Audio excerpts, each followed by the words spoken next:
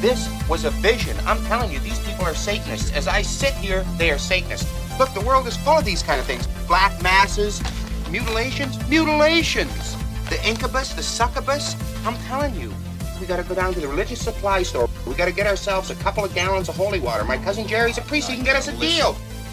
Do you want him to take your family, kidnap them, tear their livers out, and make some kind of satanic pate? Hey, once they get in here, it's over, pal. Trigger warning. This podcast may include explicit content that will take you out of your comfort zone and make you question reality.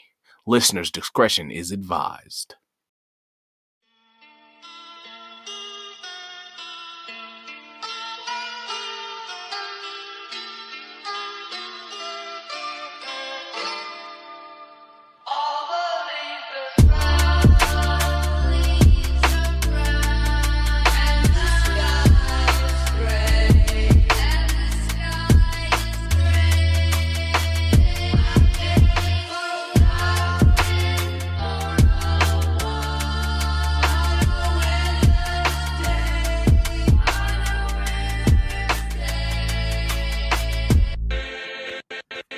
Hello everyone!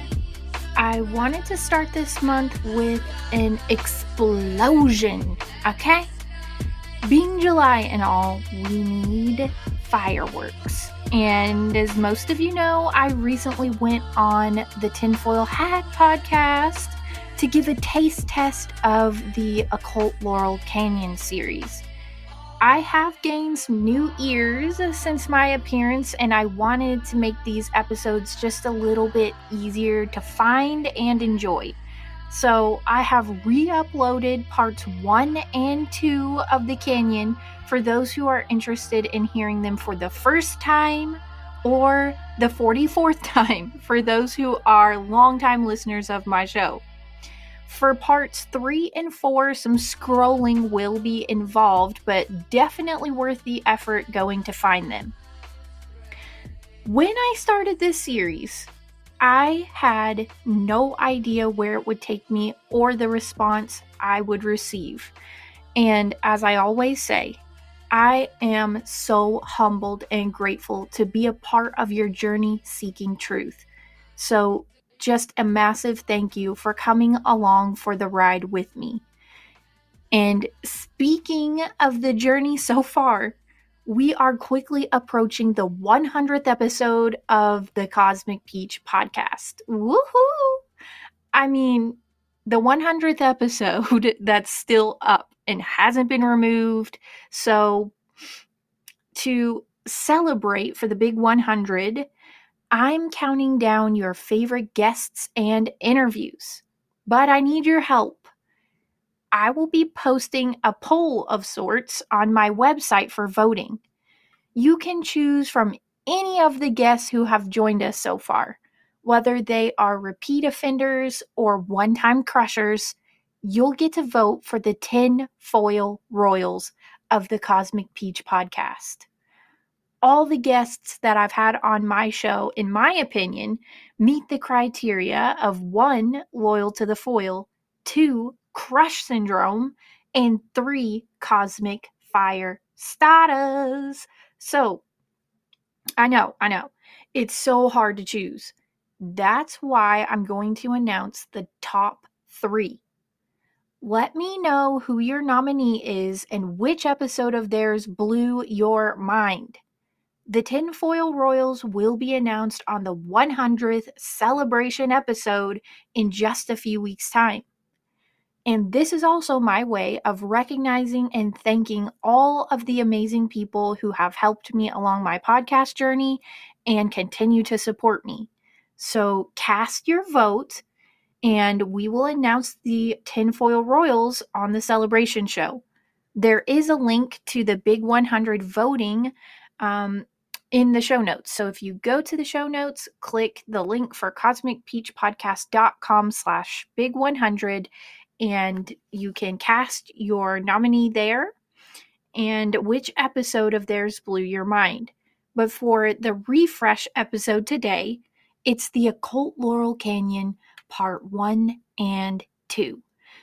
And if everything works how I think it will, number 1 will fade out just like it did the first time and immediately roll into part 2. So it's about a 2 and some hour episode.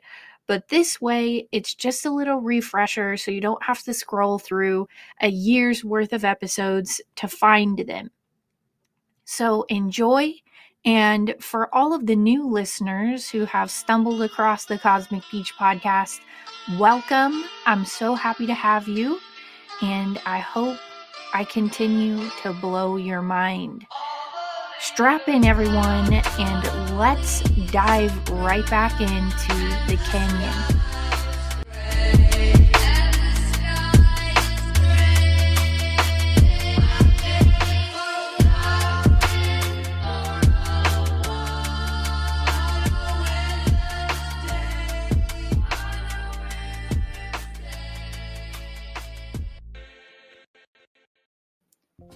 How are you guys doing today? For me, it's July 19th, and it's about 115 degrees today. I'm sitting here chilling, drinking Michelob Ultra, feeling pretty good. I've recorded this so many times that I'm just going to try to take the pressure off of myself of trying to make it absolutely perfect, because I just want to bring you guys the absolute best episodes, and there are no excuses. So, let's see if I can get through this one without stopping in the middle and erasing everything like I have the last 4 times. But that's good, though. Being passionate about what you love is good. It's good. I got this information sent to me by a very close, near, dear, and special person, Whitney Fox. I just can't say enough about her. I just love her to death. So, she sends me this blog by David McGowan, and I'll try to maybe cover this in part 2, but David McGowan was definitely off for his involvement in the conspiracy theory community. I think he brought so much information out that they were scared of him. That's just my opinion. But so rest in peace, Mr. David McGowan, and thank you, Whitney, for the information. It was mind-blowing, and I hope to do it justice today. Although I'm only going to scratch the surface. And then you can go do some more research and digging on your own if you find it interesting. So, the way our story begins with David McGowan's research was his outlining of what led to the Vietnam War. And it's very interesting to me that some of the characters we meet along the way in this story, it all kind of leads back to the Vietnam War and the people who were involved in it. So, August of 1964 is where we're going to begin our story. And U.S. warships under the command of U.S. Navy Admiral, remember this name, George Stephen Morrison, allegedly come under attack while patrolling Vietnam's Tonkin Gulf. This event is later dubbed the Tonkin Gulf Incident. And what it does is it results in the passing by the U.S. Congress of the Tonkin Gulf Resolution. And that was like the green light, because the passing of the Tonkin Gulf Resolution quickly led to America's immersion into the bloody Vietnam War. And before it's over, 50,000 American bodies, along with literally millions of Southeast Asian bodies, will litter the battlefields of Vietnam, Laos, and Cambodia. And this is not, like we've seen so many fucking times before, a false flag operation. It was not an attack that was deliberately provoked at all. No, what the Tonkin Gulf incident actually was is an attack, quote unquote, that never took place at all. But by early February 1965, the U.S. will begin indiscriminately bombing North Vietnam. And by March of that same year, the infamous Operation Rolling Thunder will have commenced. And over the course of the next 3.5 years, millions of tons of bombs, missiles, rockets, and chemical warfare agents will literally be dumped on the people of Vietnam. And by April 1965, 25,000 fully uniformed American kids barely out of high school will be slogging through the fucking rice paddies of Vietnam. And by the end of the year, U.S. troop strength will have surged to 200,000. So, what else is given birth to elsewhere in the nation during those early months of 1965? A new music scene and also the hippie flower child movement. Hang with me, you guys. This is going to be crazy. Okay. So it's just beginning to take shape in the city of Los Angeles. And the hippie flower child movement comes out of Los Angeles in a geographically and socially isolated community known as Laurel Canyon. A heavily wooded, rustic, serene, yet vaguely ominous slice of LA nestled in the hills that separate the Los Angeles basin from the San Fernando Valley. Musicians, singers, and songwriters suddenly begin to gather here. And a number of rock music superstars will emerge from Laurel Canyon, beginning in like the mid-1960s and going all the way through the 70s. And the first to drop an album out of the Laurel Canyon scene will be the band The Byrds, whose biggest star will prove to be David Crosby. The band's debut song was Mr. Tambourine Man, which will be released on the summer solstice of 1965. I love tambourine. Hey, Mr. Tambourine Man, play a song for me. Okay. And it will be quickly followed by releases from the John Phillips-led Mamas and the Papas around January 1966. And then Love with Arthur Lee, May 1966. And then Frank Zappa and the Mothers of Invention, June 1966. And then we have Buffalo Springfield, another great one, featuring Stephen Stills and Neil Young. And that comes out in October 1966. And the last one I want to mention here is The Doors, January 1967. So while we're talking about The Doors, one of the earliest on the Laurel Canyon Sunset Strip is Jim Morrison. And Jim will quickly become, as we all know, one of the most iconic, controversial, critically acclaimed, and influential figures that take up residence in Laurel Canyon. Curiously enough, though, the self-proclaimed Lizard King is the son of Admiral George Stephen Morrison.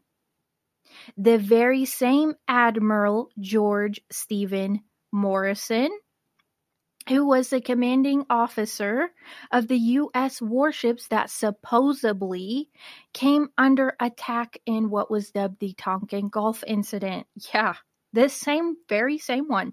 So even while his father is still actively conspiring to fabricate an incident that will be used to massively accelerate an illegal war, the son, Jim Morrison, is positioning himself to become an icon of the hippie anti-war crowd. Okay. So, who else do we have among our cast of characters? We have Laurel Canyon's father figure, who is the rather eccentric personality known as Frank Zappa. And Frank will hugely be influential among his contemporaries and kind of be the, like I said before, the father figure of the movement.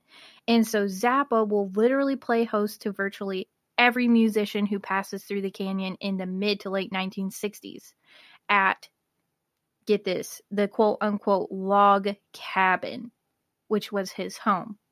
So the log cabin sat right in the heart of Laurel Canyon at the crossroads of Laurel Canyon Boulevard and Lookout Mountain Avenue. And the quote-unquote log cabin was run as an early commune with numerous people occupying various rooms in the main house and the guest house, as well as in, get this, peculiar caves and tunnels lacing the grounds of the home. And the name, by the way, the log cabin, it kind of implies like this quaint homesteady vibe, but what it really was a cavernous 5-level home that featured a 2,000 plus square foot living room and 3 massive chandeliers and an enormous floor to ceiling stone fireplace. Does that sound like a rustic hippie vibe hangout commune? No, this is a mansion in LA, folks. Don't get it twisted. So, anyways, Frank Zappa will also discover and sign numerous acts to his various Laurel Canyon-based record labels. Some of them, such as psychedelic shock rocker Alice Cooper, will go on to superstardom. And Zappa, along with members of his entourage, will also be instrumental in introducing the look and attitude that defined the hippie counterculture. Zappa, though, was by numerous accounts a rigidly authoritarian control freak and a supporter of U.S. military actions in Southeast Asia. Frank's dad also had little regard for the youth culture of the 1960s, given that Francis Zappa was, in case you were wondering, a chemical warfare specialist assigned to the Edgewood Arsenal. Edgewood is, of course, the longtime home of America's chemical warfare program, as well as a facility frequently cited as being deeply enmeshed in MKUltra operations. So Frank Zappa literally grew up at the Edgewood Arsenal, having lived the first 7 years of his life in military housing on the ground of the facility. So he grows up, and the family later moved to Lancaster, California, near Edwards Air Force Base, where Francis Zappa continued to work on classified operations for the military intelligence complex. His son, Frank Zappa, meanwhile, prepped himself to become an icon of the peace and love crowd. This is a setup, folks. This is a setup. Absolutely. And before we continue, I just want to say the 60s music is the soundtrack of my life. Me and my mom would jam out to the Mamas and the Papas. We know every word to every song. That will never change for me. Although the information that I'm about to give you is repulsive and makes you never want to hear another song even close to the 60s or the 70s, keep in mind what I always say about separating the art from the artist.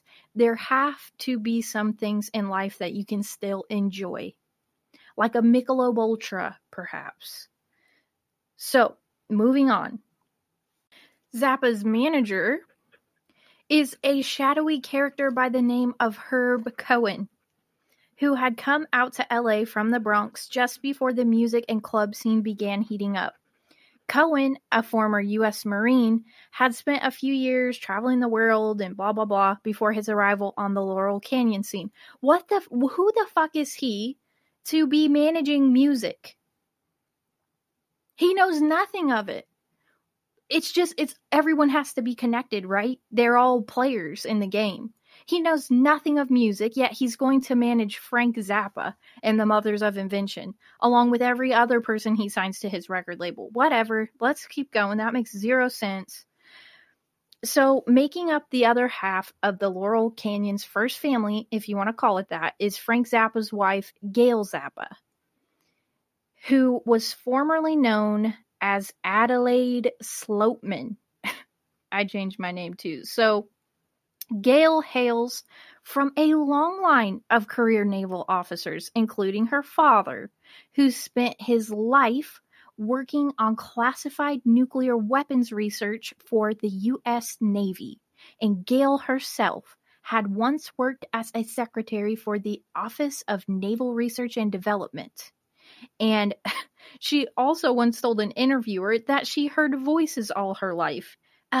Yeah, bitch.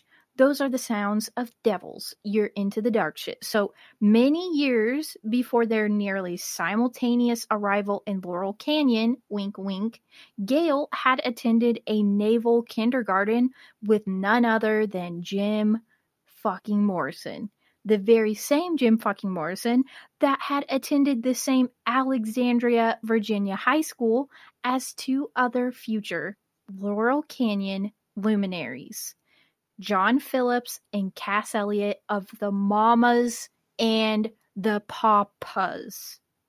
So, I watched an interview this one time with John Phillips, and he was like telling this story of how he discovered Mama Cass, which now is a bunch of baloney. But he said she was working at a bar as a waitress and would walk around waiting the tables and singing. And he wasn't very interested in her because she was an alto. But one day she got bonked on the head by a pipe and all of a sudden could hit these really high notes. And so he offered her a spot in the band. Okay, maybe he just forgot that they went to high school together and grew up together and their family was closely related. Not related, but like they knew each other and they fucking grew up together. Maybe John Phillips got bonked on the head by a pipe. Give me a break. So Papa John Phillips will also play a major role in spreading the emerging youth counterculture across America. And before arriving in Laurel Canyon, and opening the doors of his home to the soon-to-be famous, the already famous, and the infamous, John Edmund Andrew Phillips was, shockingly enough, yet another child of the military intelligence complex, the son of U.S. Marine Corps Captain Claude Andrew Phillips, and his mother, who claimed to have psychic and telekinetic powers. I'm sure she did. I'm sure they did lots of nice little experiments on her. So John attended a series of elite military prep schools in the Washington, D.C. area, culminating in an appointment to the prestigious U.S. Naval Academy at Annapolis. And after leaving Annapolis, John married, you guys are going to die, Susie Adams, a direct descendant of founding father John Adams. Susie's father, James Adams Jr., had been involved in what Susie described as cloak and dagger stuff with the Air Force in Vienna, which is basically what we like to call covert intelligence operations. And Susie herself would later find employment at the Pentagon alongside John Phillips' older sister Rosie, who dutifully reported to work at the complex for nearly 30 years. And John's mother, Dean Phillips, also worked for most of her life for the federal government in some unspecified capacity. And John's older brother, Tommy, was a battle-scarred former U.S. Marine who found work as a cop on the Alexandria police force, although he had a disciplinary record for exhibiting a violent streak when dealing with people of color, that bastard. So it just makes you realize that if John Phillips wasn't of pedigree, would he have been allowed to marry Susie Adams, a direct descendant of a founding father, John Adams. It's just everything you've ever heard is true, people. This is all covered up under the disguise of rolling joints and wearing flowers in their hair, but these people are not peace-loving hippies at all. There's this song that I always sing as a joke, really, from the Mamas and the Papas, and I used to love it, but now it's all just a bunch of lies, like how they met and how they were involved in this scene and how they came together. They pretty much all grew up together, and all their families were in the military. They went to the same damn kindergarten together.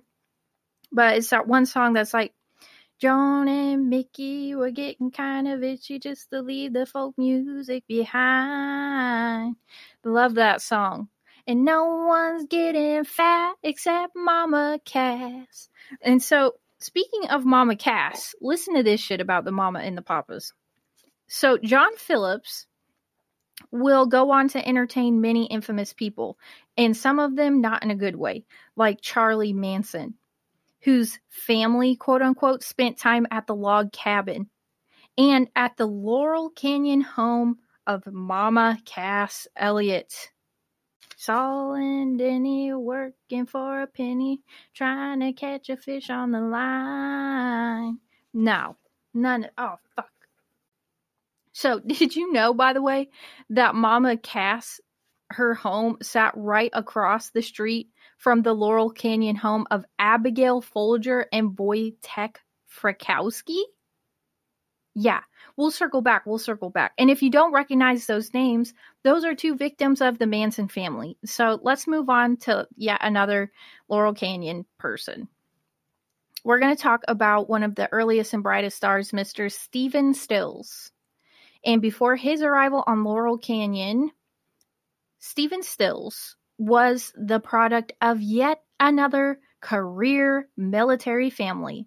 Raised partly in Texas, Stephen spent large swaths of his childhood in El Salvador, Costa Rica, the Panama Canal Zone, and various other parts of Central America. As well as the rest of our cast of characters, Stills was educated primarily at schools on military bases and at elite military academies. And among his contemporaries in Laurel Canyon, he was widely viewed as having an abrasive, authoritarian personality, which is what you'll keep finding, probably because of their family being in the military and having a strict upbringing. They were really generally described as being pricks.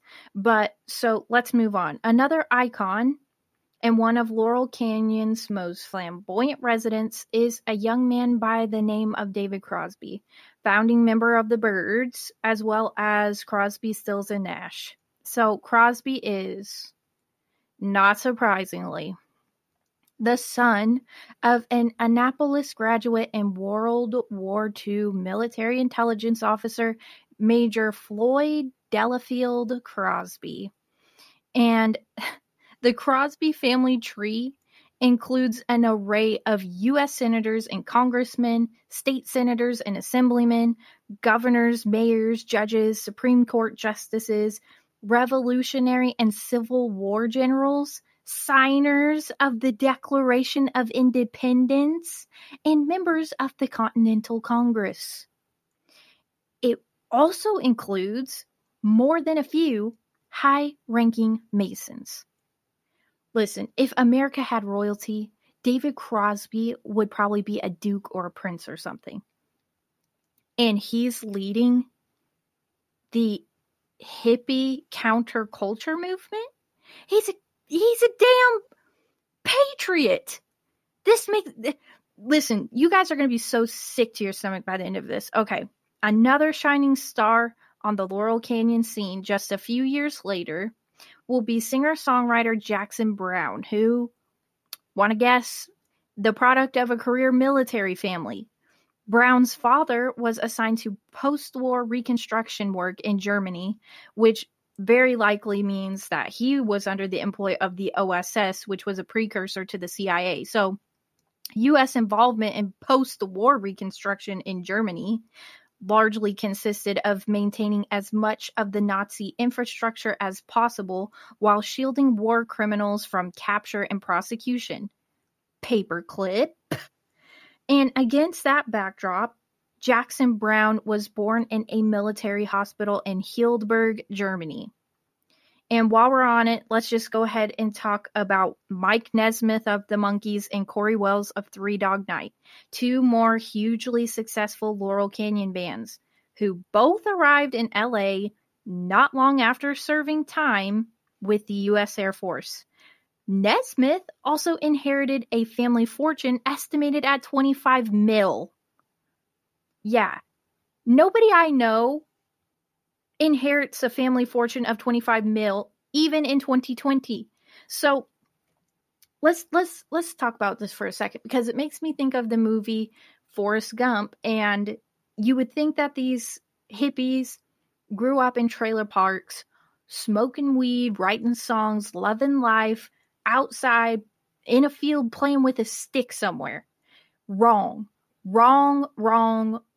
They grew up on military bases and went to elite prep schools, and this whole counterculture movement has been spoon-fed to us people. And who else was in that movie, by the way? Tom Hanks. But this is another episode. But wait, hold on. Wait a minute. If these artists were rebelling against the values of their parents, then why didn't they ever speak out against them? Huh? Why did Jim Morrison never denounce or even mention his father's key role in escalating one of America's bloodiest illegal wars? And why did Frank Zappa never write a song about the horrors of chemical warfare, but he did write a charming little ditty entitled The Ritual Dance of the Child Killer? I mean, the same goes for the Mamas and the Papas, and even David Crosby and Stephen Stills. They never once denounced the family values that they were raised with. So I guess the question is then, what if the musicians themselves were every bit a part of the intelligence community as their parents? So basically they were creating a fake opposition that could easily be controlled and led astray. And in reality, they were pretty much all playing on the same team. Great. Wonderful. Ugh. You know, there are also a lot of murderers, and dead bodies that turn up in Laurel Canyon. As it turns out, the most bloody mass murder in LA's history took place in one of the city's most serene, pastoral, and exclusive neighborhoods. The murders of, and you might recognize these names, Stephen Parent, Sharon Tate, Jay Sebring, Wojtek Frykowski, and Abigail Folger at 10050 Sileo Drive in Benedict Canyon, just a couple miles to the west of Laurel Canyon, also known as the Manson Murders. These victims had deep ties to the Laurel Canyon scene, and I'll let you know here in a second how that was. But let's start with victims Folger and Frykowski. They actually lived in Laurel Canyon at 2774 Woodstock Road in a rented home right across the road from a favored gathering spot for Laurel Canyon, the home of Mama Cass Elliot. Many of the visitors, by the way, of Cass Elliot's home included shady-ass drug dealers who were also regular visitors to the Folger-Frykowski home. And Frykowski's son, by the way, was stabbed to death on June 6, 1999, 30 years after his father met the same fate. Interesting. So now we have Jay Sebring's hair salon, which sat right at the mouth of Laurel Canyon just below the Sunset Strip. And Sebring did Jim Morrison's hair. And one of the investors in his Sebring International business venture was Mr. John Phillips himself. Again, Mamas and the Papas. Now we have Sharon Tate. Sharon Tate was very well known in Laurel Canyon, where she was a frequent visitor to John Phillips, Mama Cass, and Abby Folger's home because they were her friends. And Denny Doherty, the other Papa in the Mamas and the Papas, claimed that he and John Phillips were actually invited to the Cilio Drive house on the night of the murders, but as luck would have it, they never made it over. It sounds like they got tipped off. But along with the victims, the alleged killers also lived in and around the Laurel Canyon scene. Bobby Beausoleil, for example, lived in a Laurel Canyon apartment during the early months of 1969. Charles Tech Watson, who allegedly led the death squad responsible for the carnage at Cilio Drive, lived for a long time in the home on Wonderland Avenue. And Charlie himself often paid visits to the log cabin and actually lived there for a little while, but we're going to talk about that later on. And did you know it's said that Neil Young used to sing the praises of Charles Manson? And given some of Neil Young's questionable behavior lately, it doesn't surprise me at all. So during a 10-year period, which Stephen, Tate, Sebring, Frykowski, and Folger all turn up dead, a whole lot of other people connected to Laurel Canyon did as well. And they may not have died in the canyon, but their deaths were very suspicious and they were heavily connected with Laurel Canyon. So it doesn't necessarily have to be that they died in the canyon, but they're all interwoven. And I'm going to list some for you now. So this list includes, but is certainly not limited to, the following names. Marina Elizabeth Habe, whose body was carved up and tossed into the heavy brush along Mulholland Drive, just west of Beaumont Drive on December 30th, 1968. Habe was just 17 at the time of her death.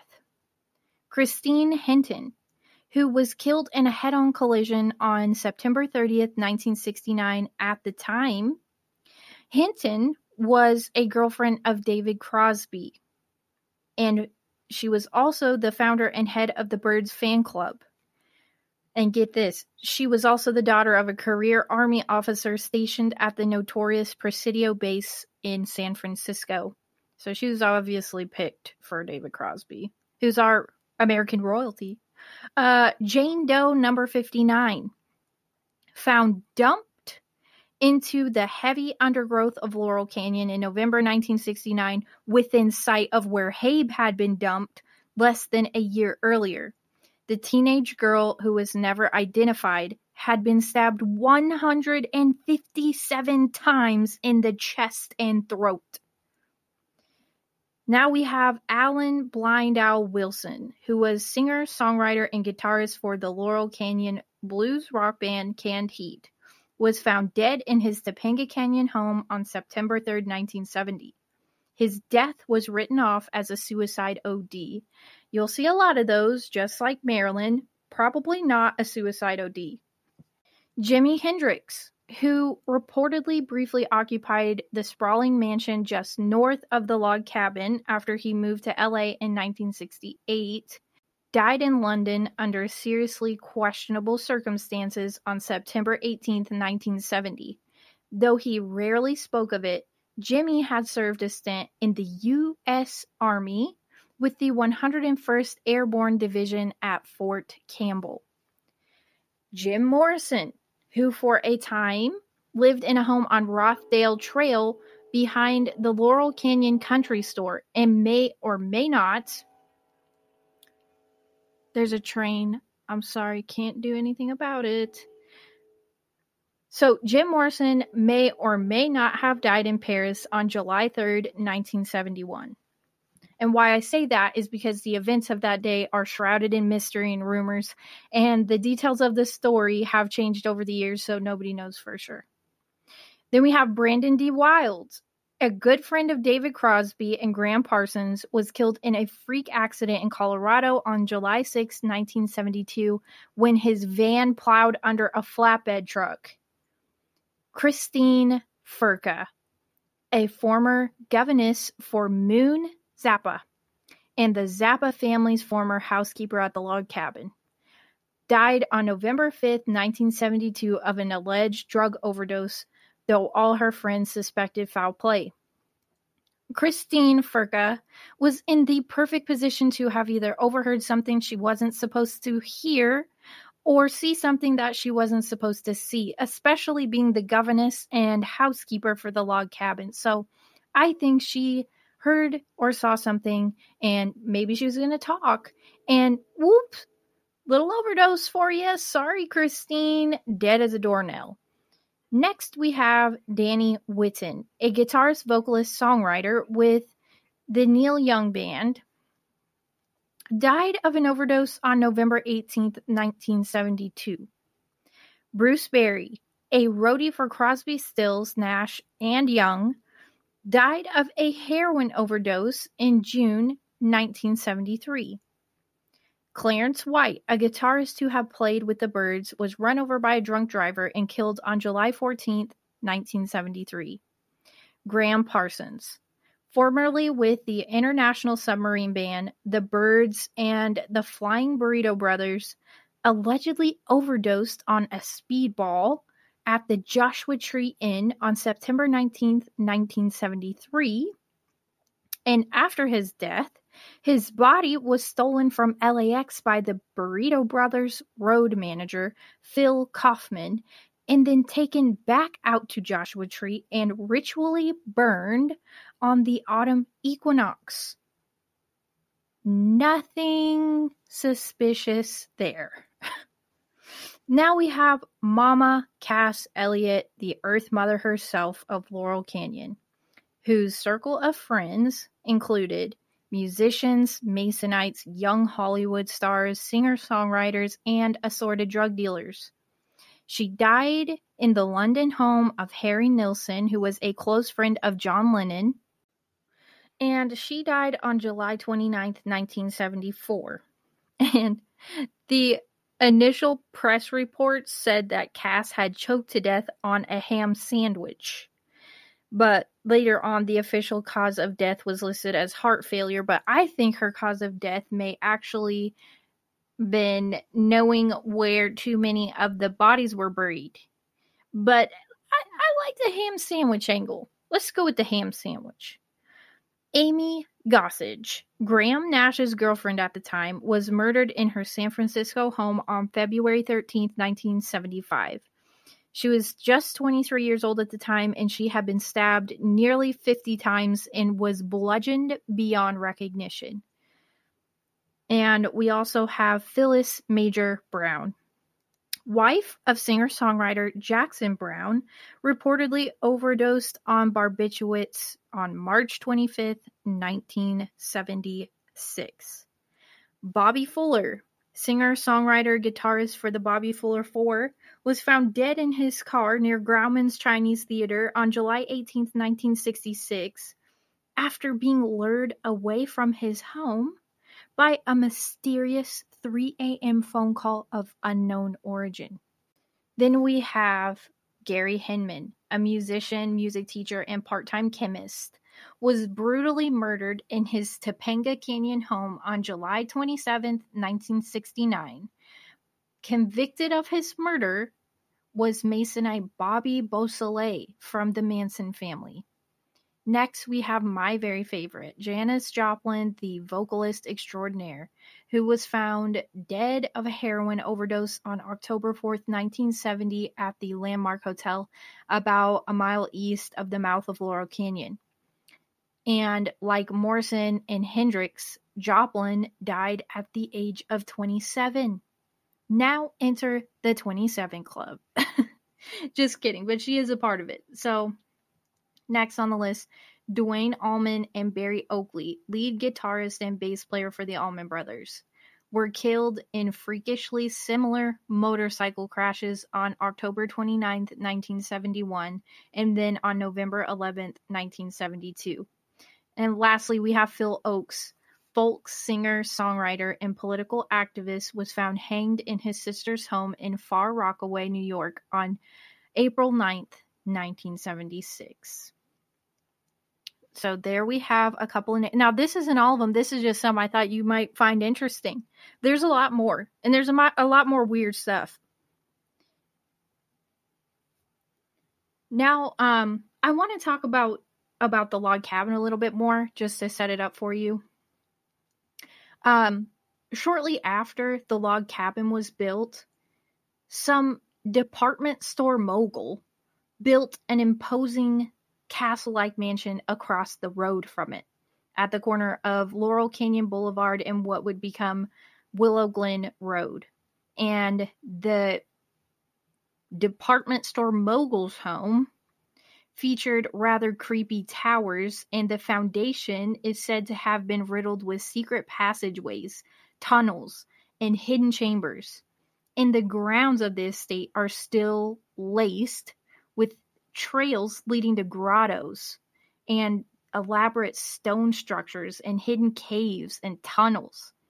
And you know what else? The grounds of the Laurel Tavern / log cabin were also laced with these odd caves and tunnels. According to some different people, one of the secret tunnels running under Laurel Canyon Boulevard connected the log cabin to the Houdini estate. Now enter Harry motherfucking Houdini. And this is not a joke.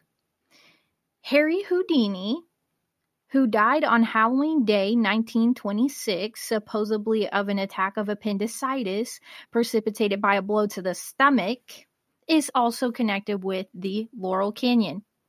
So the only problem with appendicitis precipitated by a blow to the stomach is that medical science now recognizes that to be an impossibility. So Houdini was likely murdered by poisoning. And Houdini was apparently given some kind of an experimental serum in the hospital, and his wife Bess may also have been poisoned, but she survived.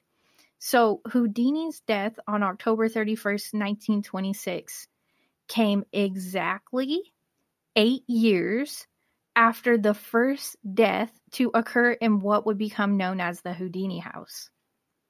So what was the first murder that occurred exactly 8 years earlier? Well, in 1918, not long after the home was built, these two gay guys, lovers, were fighting, and a quarrel arose on one of the home's balconies during a Halloween birthday party.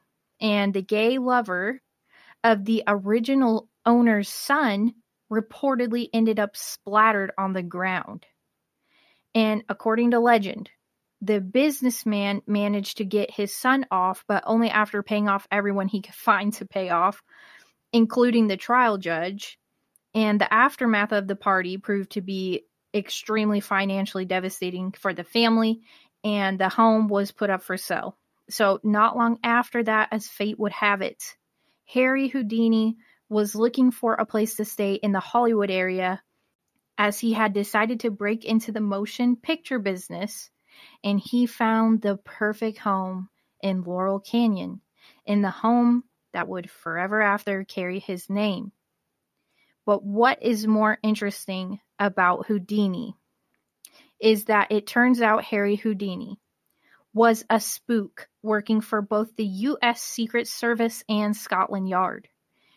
And his traveling escape act was pretty much just a cover for intelligence activities, just as John Wilkes Booth used his career as a traveling stage performer as a cover for intelligence operations.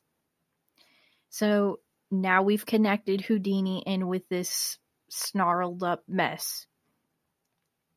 So in the 1950s, as Barney Hoskins wrote in Hotel California, Laurel Canyon was home to, like, quote unquote, the hippest young actors, right? So according to Hoskins, Marlon Brando, James Dean, James Coburn, and Dennis Hopper all lived in the canyon. In addition to Hopper and Dean, though, yet another of the young stars of Rebel Without a Cause found a home in the canyon as well. Natalie Wood. I'm telling you, it's like every episode I've ever done or ever thought about doing leads back to the canyon. So full of synchronicities here. So Natalie Wood lived in the very home that Cass Elliot would later turn into a Laurel Canyon party house. The same party house that was right across the street from the Manson murders. So now I want to introduce you to someone, and I want you to remember this name. This guy, his name is Vito Palikis.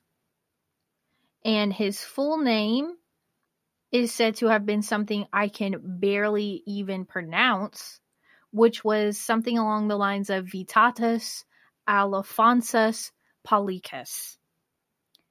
He was born the son of a Lithuanian sausage maker circa 1912, and he claimed that he hailed from Lowell, Massachusetts.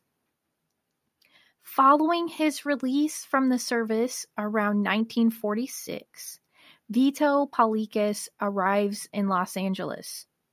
Palikis claimed to be a serious artist, like a painter, poet, dancer, photographer, sculptor, what have you. But there's scant evidence that can be found that supports this claim. However, he would have a huge impact on Frank Zappa and would also contribute to molding and shaping the hippie movement. He was also, as a side job, involved in disgusting pedophilia and dark arts. And his little 3-year-old son would die under suspicious circumstances, and Vito Palikis would go out dancing after he hears the news of his child's death. And Vito Palikis' son was reportedly subjected to pedophilic treatment by his parents and others. And the boy's parents displayed a truly disgusting and chilling indifference to the child's death. And so after the death of the child, Vito then fled to Haiti and then after to Jamaica, accompanied by his wife and their new baby daughter, whose name was Groovy Nipple. And if you think I'm fucking kidding you, I'm not. Her name was Groovy Nipple. So, the Manson family lived on Laurel Canyon Boulevard in the log cabin for a few weeks, as I had mentioned earlier, in the late 1960s, in a quote-unquote cave-like hollow in the back of the residence. So why does this connect with Vito Palikis? Manson came there because he had heard about Vito, but Vito was already gone by the time he got there. But then later in the 1970s, Vito Palikis resurfaced up in North Cotati, California. I want you to remember the name Vito Palikis because we are going to circle back to that in just a minute. So, moving on. Many young and super glamorous Hollywood stars forged very close bonds with the Laurel Canyon musicians. Some of them, like Peter Fonda, found homes in the canyon so that they could live, work, and party amongst the rock stars. And in their free time, they could pass John Phillips' wife around to just about every swinging dick in the canyon, including Jack Nicholson, Dennis Hopper, Warren Beatty, Roman Polanski, and Gene Clark of the Byrds. And some of these movie stars, by the way, never left. Jack Nicholson, to this day, lives in a spacious estate just off the portion of Mulholland Drive that lies between Laurel Canyon and Coldwater Canyon. And from the symbolic relationship between the Laurel Canyon actors and the musicians was this bond of love and creativity. And from that arose a series of feature films that are now considered to be counterculture classics. And the most critically acclaimed of them all, and the one with the deepest roots in Laurel Canyon, was Easy Rider. So it's from a script that was co-written by Dennis Hopper and Peter Fonda, and it starred Fonda and Hopper along with Jack Nicholson. And since Easy Rider had such deep roots in the Laurel Canyon scene, let's talk about the director. His name was Jeremy Kay, also known as Jerry Kay. And before Easy Rider, Kay worked on such cinematic abominations as Angels from Hell, Hell's Angels on Wheels, also with Jack Nicholson, and Scorpio Rising. Kenneth Anger's Homage to Gay Bikers. So, in the mid-1970s, Kay would write, direct, and produce a film entitled Satan's Children.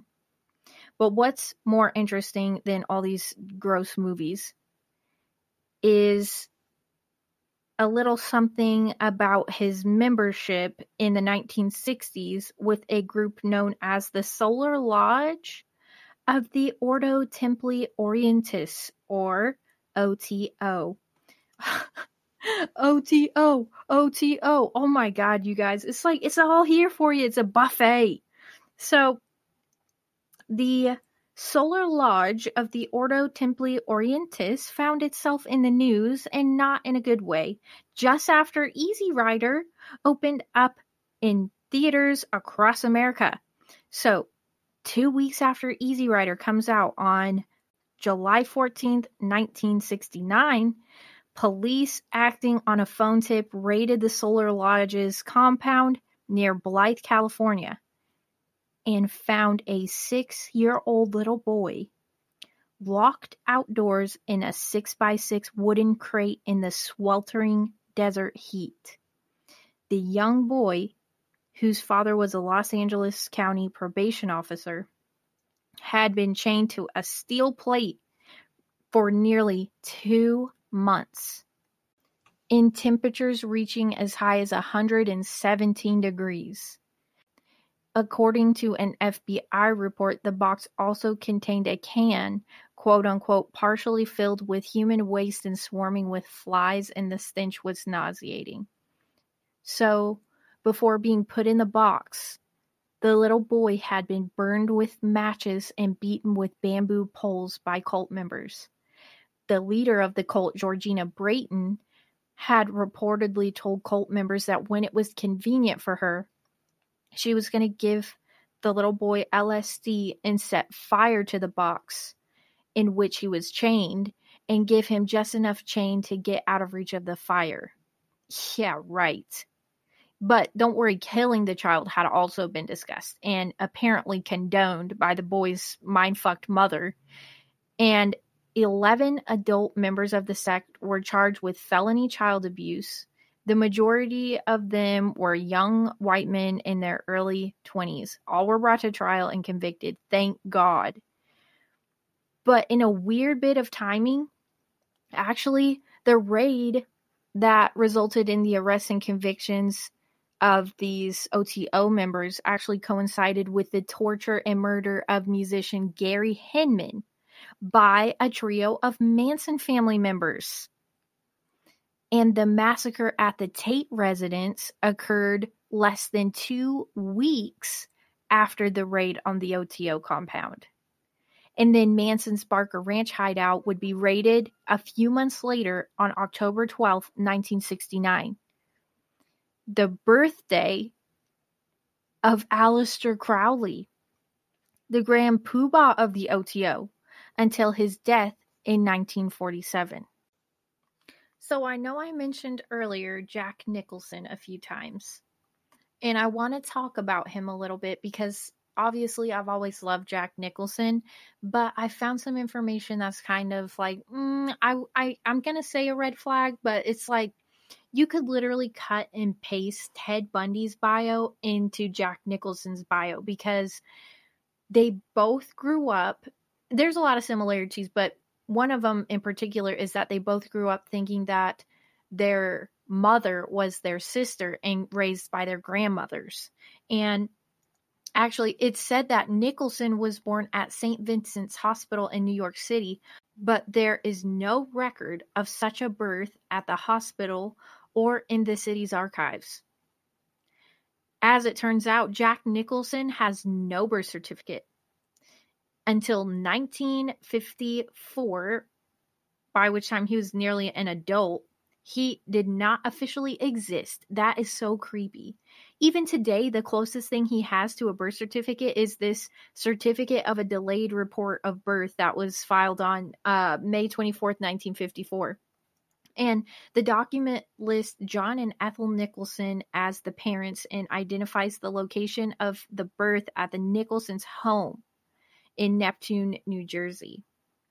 And, you know, it appears that there's no real way to determine who Jack Nicholson really is. And he's actually told journalists before that he has no interest in identifying who his father was or verifying his mother's identity. So you could do a whole episode just on Jack Nicholson. But I want to blow your minds a little bit on this next section. Because so far, we've encountered Masons, the FBI, the OSS, the CIA, the Rothschild family, military intelligence of every conceivable stripe, and the OTO, along with the neocon cabal and just about every other nefarious group that regularly pops up in the conspiracy culture. With one exception, we have not met up with any member of the Rockefeller clan. Lucky for you, though, I will be providing the juicy details now. So I got this from David McGowan's research, and this next contribution comes from deep within the archives of Time magazine from an article entitled The Bride Wore Pink, published 6 decades ago on February 23rd, 1948. Quote, "One morning last week, bespectacled Brian Browden, editor of the weekly Okeechobee News, sauntered into the Okeechobee courthouse and stopped to eye the bulletin board in the main hall. Among the marriage license applications, which, by Florida law, must be publicly posted for 3 days before a ceremony, he saw something which made him goggle. Winthrop Rockefeller, 35, of New York, the fourth of John D. Rockefeller Jr.'s 5 sons and one of the most eligible bachelors in the world, had stated his intention of marrying one Eva Spears, also of New York." End quote. Who is Eva Spears?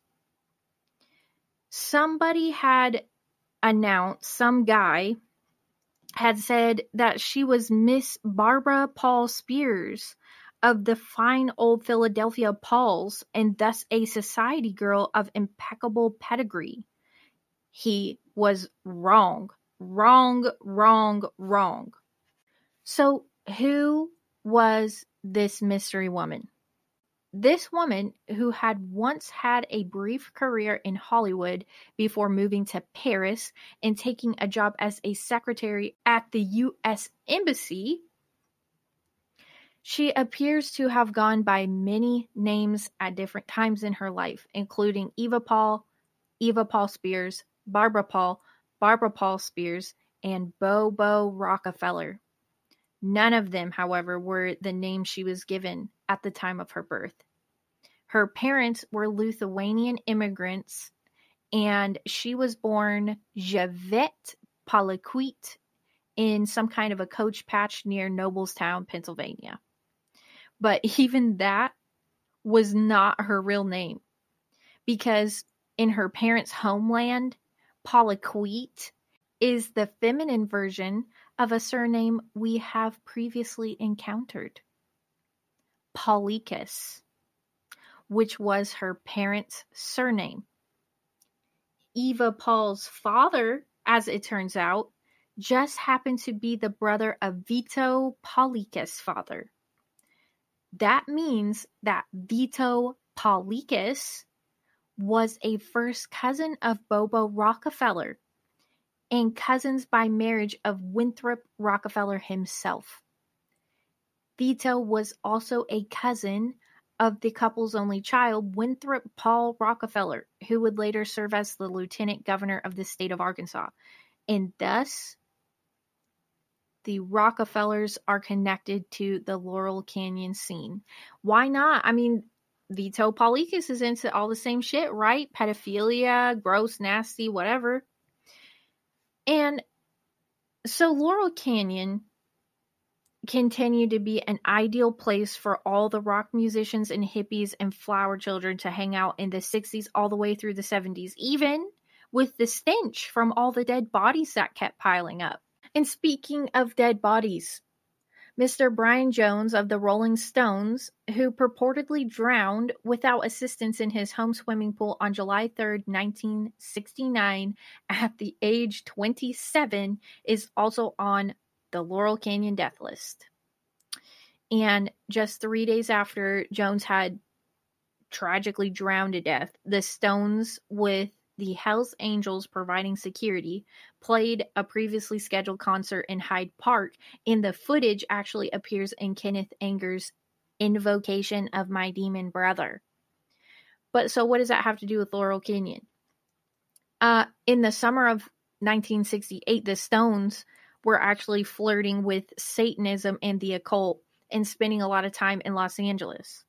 A lot of time in and around Laurel Canyon. And during that time, Mick Jagger was involved in 2 occult film projects, which were Kenneth Anger's Lucifer Rising and another film by Donald Cammell, which was called Performance. And Jagger was the first musical superstar that Kenneth Anger asked to compose a soundtrack for the movie Lucifer Rising. But he would actually go on to later try to solicit the soundtrack from Led Zeppelin's Jimmy Page. Jimmy Page, by the way, is the proud owner of one of the world's largest collections of Aleister Crowley memorabilia. Including Crowley's notorious Boleskine estate off the shores of Scotland's Loch Ness.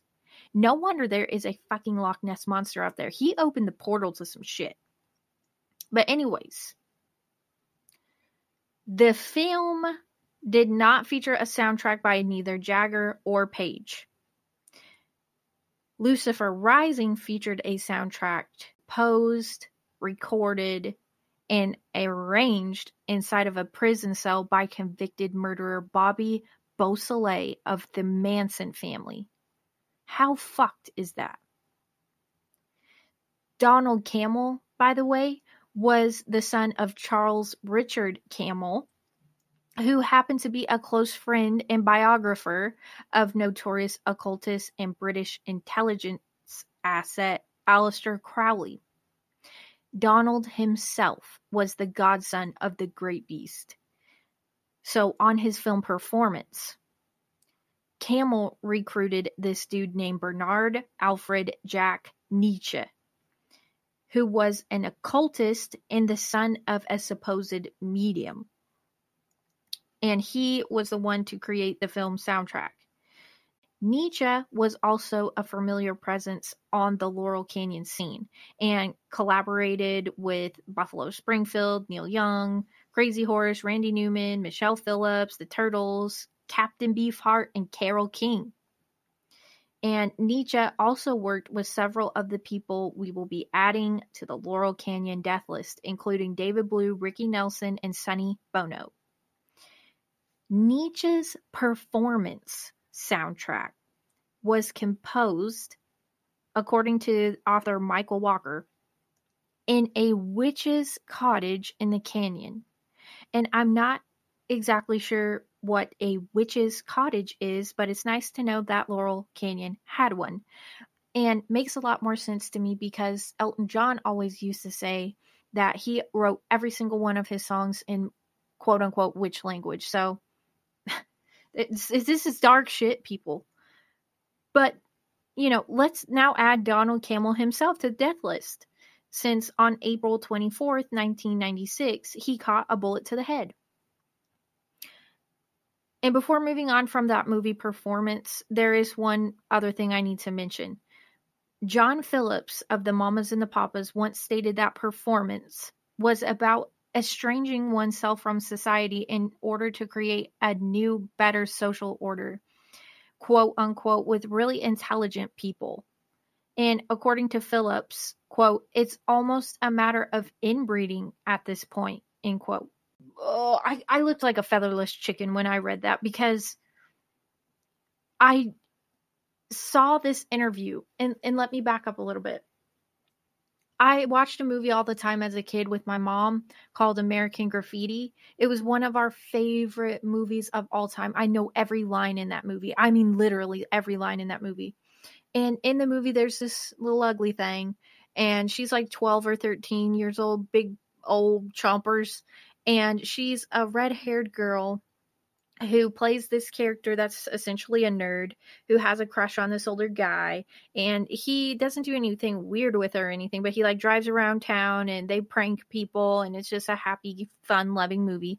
But it turns out that the nerd girl with the big chompers is Mackenzie Phillips, John Phillips of the Mama and the Papa's daughter. And she has now come out as an adult and stated that she engaged in a 10-year consensual sexual relationship with her father. And she said they would take drugs together, and she would just wake up in his bed with her pants around her ankles and her dad cuddled up next to her. And it happened several times. And for this quote by John Phillips saying it's almost a matter of inbreeding at this point, of course he thinks that. He was literally having sex with his own daughter, because that's what these elite people do. This is normal to them. And if you are raised as a child in a family who thinks like this, maybe you would even think it was normal and grow up and do it to your own kids, because that's how they do this. You're born into it, raised in it, and then you continue on perpetuating this vicious cycle. And it's gross and disgusting. And you know who else had a thing for young girls who had no business being married? Elvis. So now I need to add Elvis to the death list as well. I'm telling you, you guys, this runs deep. This runs deep. So Elvis arrived in LA around like 1956 to begin what would prove to be a prolific film career that would continue throughout the 1960s and would result in the creation of nearly 36 motion pictures. Elvis reportedly spent his off time hanging out with his pals and roommates who were actually Canaanites, Dennis Hopper and Dick Adams. And in later years, Presley's backing musicians were considered to be among the best session musicians in the business, and they were in high demand among the Laurel Canyon crowd. So Elvis' bass player, for example, is on some of the Doors tracks, and the entire band was recruited by Papa John Phillips to play on his less than memorable solo project. And then Mike Nesmith's critically acclaimed Post Monkeys project, The First National Bank, featured Presley's band as well. And then Graham Parsons actually hired Elvis' band to back him up on 2 solo albums he recorded in like the twilight of his career. So even though Elvis really only had like peripheral connections to Laurel Canyon, it's still there. And he's still technically a part of it. And we all know what he was doing with Priscilla. So I guess I don't really have much more to say about Elvis other than he reportedly died on August 16th, 1977, the supposed victim of a drug overdose, and died at age 42. But I'm highly questioning that now. And moving on to the next new name on our list. Oh, I can barely even say it. It's so heartbreaking. You guys are never going to believe this. The next person on our list was born Henry John, last name I can barely pronounce, Duchendorfen Jr., better known as John Denver. John Denver was born in Roswell, New Mexico on December 31st, 1943. A few years later, the town of Roswell would make a name for itself and become something of a tourist destination. Been there, saw everything, got a t-shirt, loved it, by the way. Henry John Duchendorfen Sr., though, might have known a little something about that incident. Henry John Duchendorfen Sr. is John Denver's dad. And he might have known a little something about it because he was a career U.S. Air Force officer assigned to the Roswell Army Airfield, later renamed the Walker Air Force Base, which was likely the origin of the object that famously crashed in Roswell. Denver was front and center at the so-called Riot on the Sunset Strip alongside people like Peter Fonda, Sal Mineo, and Sonny and Cher. And in autumn of 1997, Denver died when his self-piloted plane crashed soon after taking off from the Monterey airport. And the date of the crash, curiously enough, was one that we keep hearing, which is October 12th. So he was a part of the scene. He knew everybody, and his dad was a military person working at Roswell and probably staged the whole Roswell thing. I mean, that's me joking, but at this point, I wouldn't put it past them. I mean, really. Fuck you, John Denver, for making me love you so much and then breaking my heart. And by the way, your last name is stupid, Duchendorfen. So, who are we going to end it with? We are going to end it with former Beatle John Lennon, who is sure to be one of the most famous names to be found on the Laurel Canyon death list. So Lennon also has the distinction of being one of the only Laurel Canyon alumni whose cause of death is acknowledged to have been homicide. So the ex-Beatle, of course, never lived in the canyon, but he was definitely a fixture on the Sunset Strip and at various Laurel Canyon hangouts, frequently in the company of Harry Nilsson. Harry Nilsson is the person who Mama Cass died at their house eating a ham sandwich. So John Lennon was gunned down on December 8th, 1980, supposedly by Mark David Chapman, but more likely by a second gunman. Another episode. Lennon was, as everyone knows, murdered in front of New York's Dakota Apartments, which had been portrayed by filmmaker Roman Polanski in the 1960s as a den of satanic cult activity in Rosemary's Baby. Yeah. So not long before Lennon's murder, Chapman had approached occult filmmaker Kenneth Anger and offered him a gift of live bullets. So just days after John Lennon was shot and murdered, Kenneth Anger's long-delayed final cut of Lucifer Rising makes its New York debut, not far from the blood-stained grounds of the Dakota Apartments. And that is going to be the end of part 1. I have so much more shit, you guys, to put into part 2 that you will be singing my praises in just a few weeks. I hope you enjoyed this episode. Again, I'm just scratching the surface because I'm not going to sit here and make you listen to a 26-hour long episode. And I'm going to include now a couple of clips. One is from Frank Zappa trying to dodge the question of how his band came together. Why wouldn't you just say why your band came together? Why is it all mysterious? I don't know. Maybe it's because it's a setup. And then I'm going to include another clip of Mackenzie Phillips talking about the several rapes she encountered from her father. Let's catch back up on part 2. I hope to see you there. Let me know what you think of this episode. Thank you so much for listening. Frank, how did the Mothers of Invention come about? You mean the name? Because the record company refused to have a group on the label called the Mothers. They had talked to some people with marketing expertise and had ascertained that the American public would refuse to deal with a group called the Mothers. So I had to add of invention on the end of it. Otherwise, they wouldn't give us a record contract. How did the band come together? By accident. Okay. Let me go on to a different topic then. That's good. Okay. And I went over to my father's hotel room, and he had a lot of drugs, I had a lot of drugs, we took a lot of drugs. And all I remember is arriving in the room, getting high, and then I remember sort of, you know, you kind of, I don't know if you know this, you probably don't know this, if you're in a blackout and you're not in your body and then you come to in your body, I was in the act of having sex with my father. What did you think?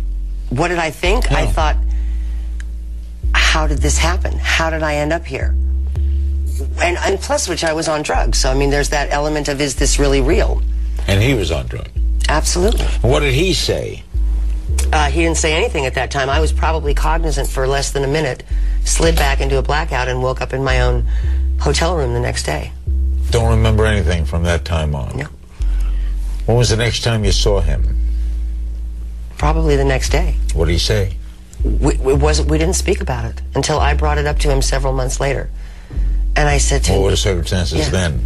We were in New York, and he was living off of Houston, and he was sitting in a rocking chair, and I remember the lighting was sort of, you know, low. And I'd gone over there to talk to him because I was very disturbed by this reality. And I said, you know, Dad, we really... You're still taking drugs? Yes. Yeah, okay. I said, we really need to talk about what happened in Florida. We need to talk about how, and I used the word rape for want of a better word, how you raped me. And he said, raped you? Don't you mean when we made love? And I thought to myself, wow, I'm so screwed. I sort of closed my mind to it and put it in a little emotional mental box and took it out and looked at it every once in a while, but I never really, what do you do? What do you do? Where was your mother? My mother and I weren't really in contact that much then, but I was with my mother a couple days ago, and I laid it all out for her. I told her about it. I told my Aunt Rosie about it. And I said, you know, what should we do? This is wrong. I've been violated, you know? And they said, you know, you're really risking a lot if you go after him. And I said, well, I don't want his life. I don't want bad things to happen to him, but I also don't want bad things to happen to me as a result of this. And I was convinced to let it lie. Now, you write, sex with my father was like a runaway train. I felt like I had no power to do anything about it. And you say it was consensual. How soon after the first time did it occur again? The way it occurred after the first time, nothing occurred for, I was 18, 19 years old. Nothing occurred for probably 3 or 4 years. Then I went on the road with the New Mamas and the Papas. And I was with my dad on a daily basis, and there were lots and lots of drugs involved. And your stepmother was there too? No, she was at home with the kids. Okay. The younger kids. I have younger brothers and sisters, quite a lot younger than I am. And we would take drugs and do the show and, you know, all that kind of insanity. And I started waking up in my father's hotel room bed with, I wore a lot of leggings, you know, those tight black legging pants back in the 80s because it was, you know, really big then. And I would wake up with them down around my ankles. And I would think, where am I? How did this happen? And I look over and I'm in my father's bed and he's sleeping next to me. And this happened. It didn't happen, as I've said, it didn't happen every day. It didn't happen every week. It occurred. Did he have any guilt? Look, my father lived in a world of his own creation. He was a great man. There's a fine line between genius and insanity, as we all know. He tried very hard to live a life of his choosing. And I think, and this is only my point of view, I think that to him, if sex happened between a father and a daughter and nobody protested, where's the problem?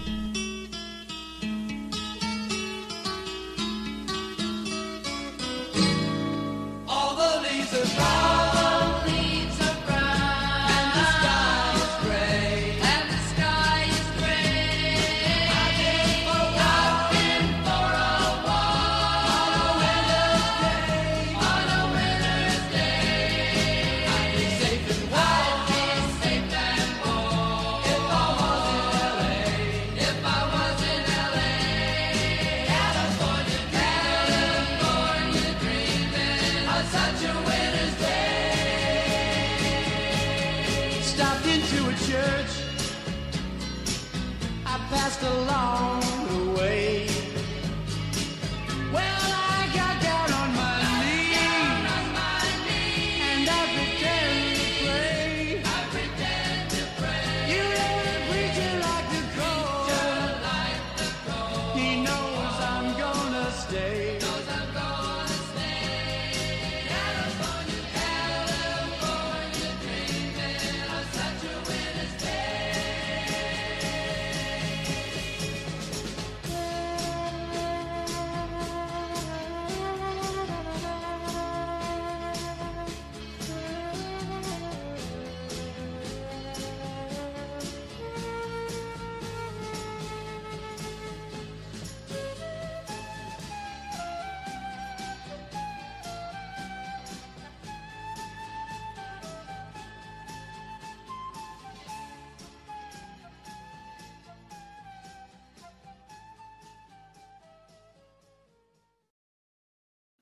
We are back. We are back in action for part 2, the long-awaited part 2 of the Occult Laurel Canyon.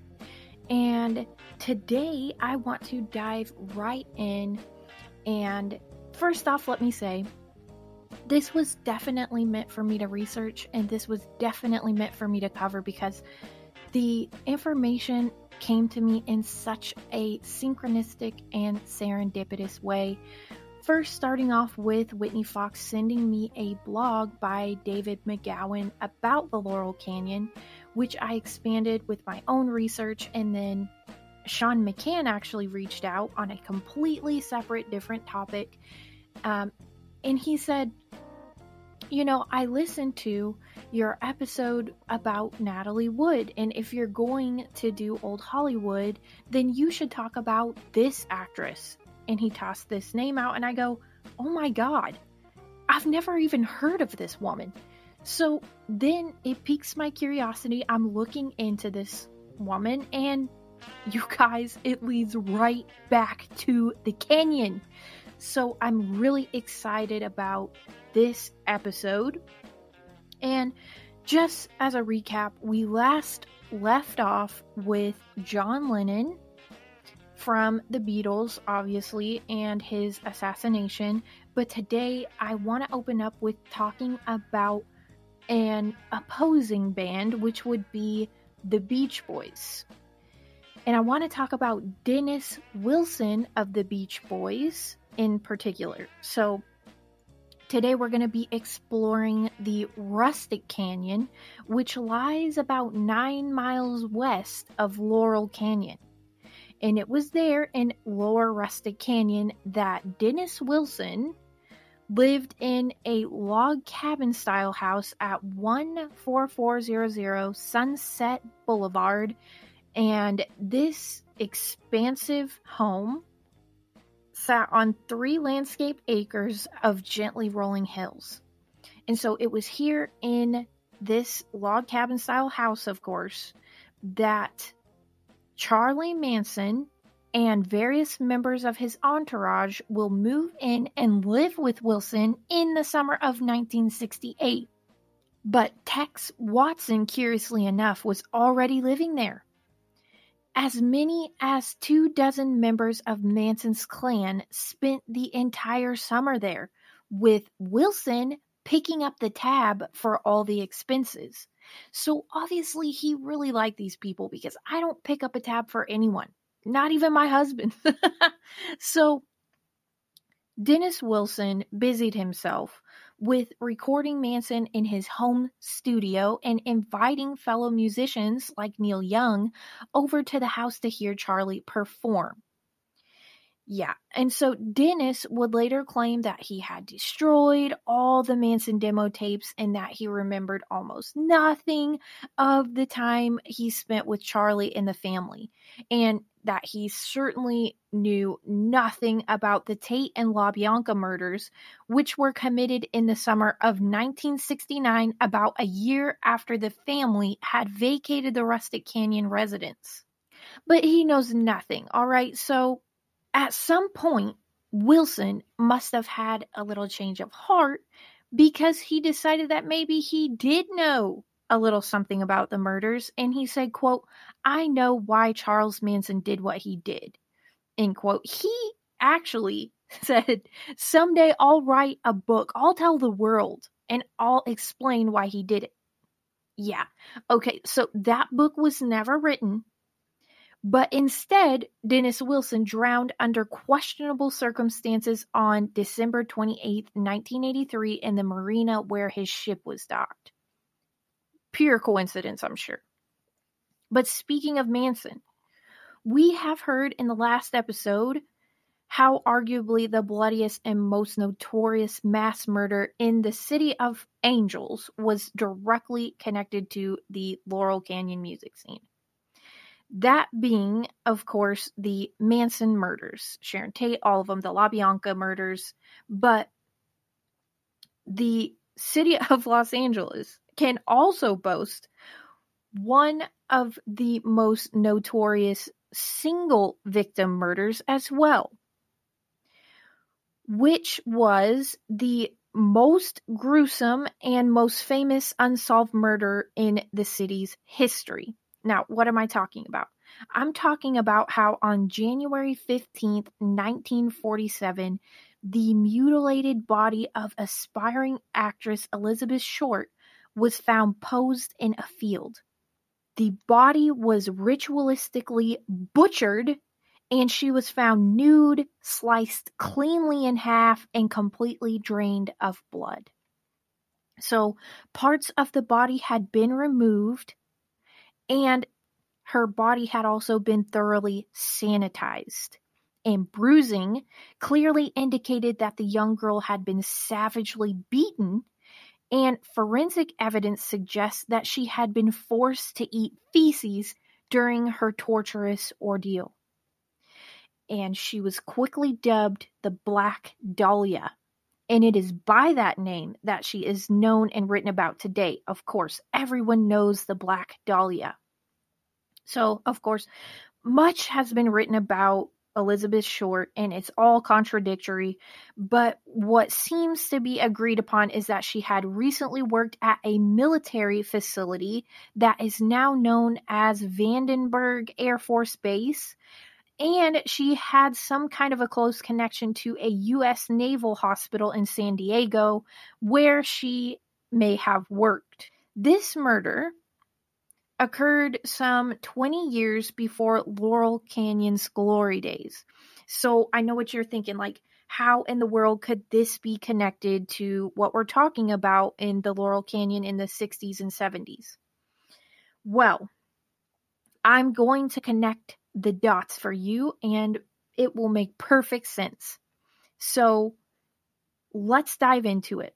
And, if you want to have a really bad day, go look up the crime scene photos of the Black Dahlia. These images are absolutely horrifying. But that, unfortunately, is what elite ritualized crime looks like. So let's start connecting the dots. The first dot I want to connect is the birth of John Edmund Andrew Phillips to his parents Claude and Edna Phillips on August 30th, 1935. Stick with me, folks. So Claude, John Phillips' father, is a retired Marine Corps officer and engineer. And John Phillips' grandpa, John Andrew Phillips, is a prominent architect that one day mysteriously fell to his death on a construction site, according to John Phillips' autobiography. But that tends to happen to family members associated with the Laurel Canyon. It's weird. They end up dying in like horrific ways, but we're going to touch on that in a second. So John Phillips' mother was a lady named Edna, and she had what some people call like an unconventional upbringing, because Edna's mom was supposed to be like this psychic faith healer, and, her dad was whatever, but she actually was abducted by gypsies and taken away when she was just 1 year old. And Edna's father, John Phillips' grandpa, actually found her a year later in Mexico on some Liam Neeson Taken bullshit. So, yeah, I guess you can call that completely unconventional. I don't know a lot of people whose mothers are psychic faith healers who are involved with gypsies and they get kidnapped and abducted and taken to Mexico for a year. But anyways, so Edna was 15 when she met and began a relationship with Claude Phillips. And by 18, Edna gives birth to the couple's first child, Rosie Phillips, John Phillips' sister, who was born on New Year's Eve, 1922. And Rosie is the one that would later become a career employee of the Pentagon, where John's first wife, Susie Adams, would also find work. And so, years later, according to John, Rosie's daughter Patty would be found dead of an overdose in a girlfriend's apartment in North Hollywood. And there was a lot of questions around this mysterious death. So it's like I said, people connected to the Laurel Canyon die weird. So in the late 1920s, Claude Phillips was commissioned to Haiti, where he remained for 4 years, and then he was sent back to Quantico, then shipped off to Nicaragua, before finally returning to Alexandria, Virginia, where John Phillips, who would grow up to become arguably the most important music figure in the canyon, grew up and went to high school in Alexandria, Virginia. So, like I said in the last episode, John grows up and marries his first wife, who is the aristocratic Susie Adams, descendant of President John Adams, and get this, the occasional practitioner of voodoo. Yeah, little voodoo hoodoo for you there. So their first son, Jeffrey, was born on Friday the 13th in December of 1957. Shortly after that, John found himself, of all places, in Havana, Cuba, just as it was about to fall to the revolutionary forces of Fidel Castro. And then some months later, in late 1958, John Phillips flies back to Los Angeles and he begins performing on an amateur's night at the Pandora's Box on Sunset Strip. And his first band was called The Journeymen. And it featured John Phillips, obviously, Scott McKenzie, and Dick Weissman. And it was while touring with the Journeymen that John Phillips met this young lady named Holly Michelle Gilliam. And I know what you're thinking, like, what the fuck does this have to do with the Black Dahlia? Just hear me out, okay? So here is a little background on this situation. John Phillips will later marry Holly Michelle Gilliam. And some background on Michelle. Well, Michelle was born November 10th, 1944 in Long Beach, California. And her dad was described as a merchant mariner, a movie production assistant, and a self-taught intellectual. And Michelle's mom was described as a Baptist minister's daughter, but she actually died of a brain aneurysm when Michelle was just 5 years old. So after her mom dies of a brain aneurysm, Michelle's father took the kids and promptly relocated to Mexico. Now, Michelle's father is a guy named Gil Gilliam, and he is also very much so connected in this whole Laurel Canyon scene as well. And so let's talk about how. The family, Gil Gilliam, Michelle Phillips, and them, remained in Mexico for several years, but then they later returned to Southern California, and Gil finds work as an LA County probation officer. And according to John Phillips, Gil's work often required him to go out of town. But I would think that it would be rather difficult for him to be probation officering when he's out of town. So I think that was a cover for something. But as I mentioned in the last episode, when the movie Easy Rider came out, the Solar Lodge of the Ordo Templi Orientis was sieged, if you will, and a 6-year-old little boy was found locked in a box being tortured to death. And it was the son of, remember I said, an LA County probation officer? Well, that happens to be Gil Gilliam, Michelle Phillips' father. So the little boy that was locked in the 6x6 box that was getting tortured to death happens to be Michelle Phillips' brother. So it's like I said, it always leads back to something, and everything is definitely connected. So on with this story. In 1958, while John Phillips is vacationing in war-torn Cuba, Michelle finds this new mother figure, as she describes her, in this 23-year-old girl named Tamar Hodel. And Tamar's father was a man by the name of Dr. George Hodel. And George Hodel is described as being the most pathologically decadent man in Los Angeles. and the city's venereal disease czar, and a fixture in its A-list community.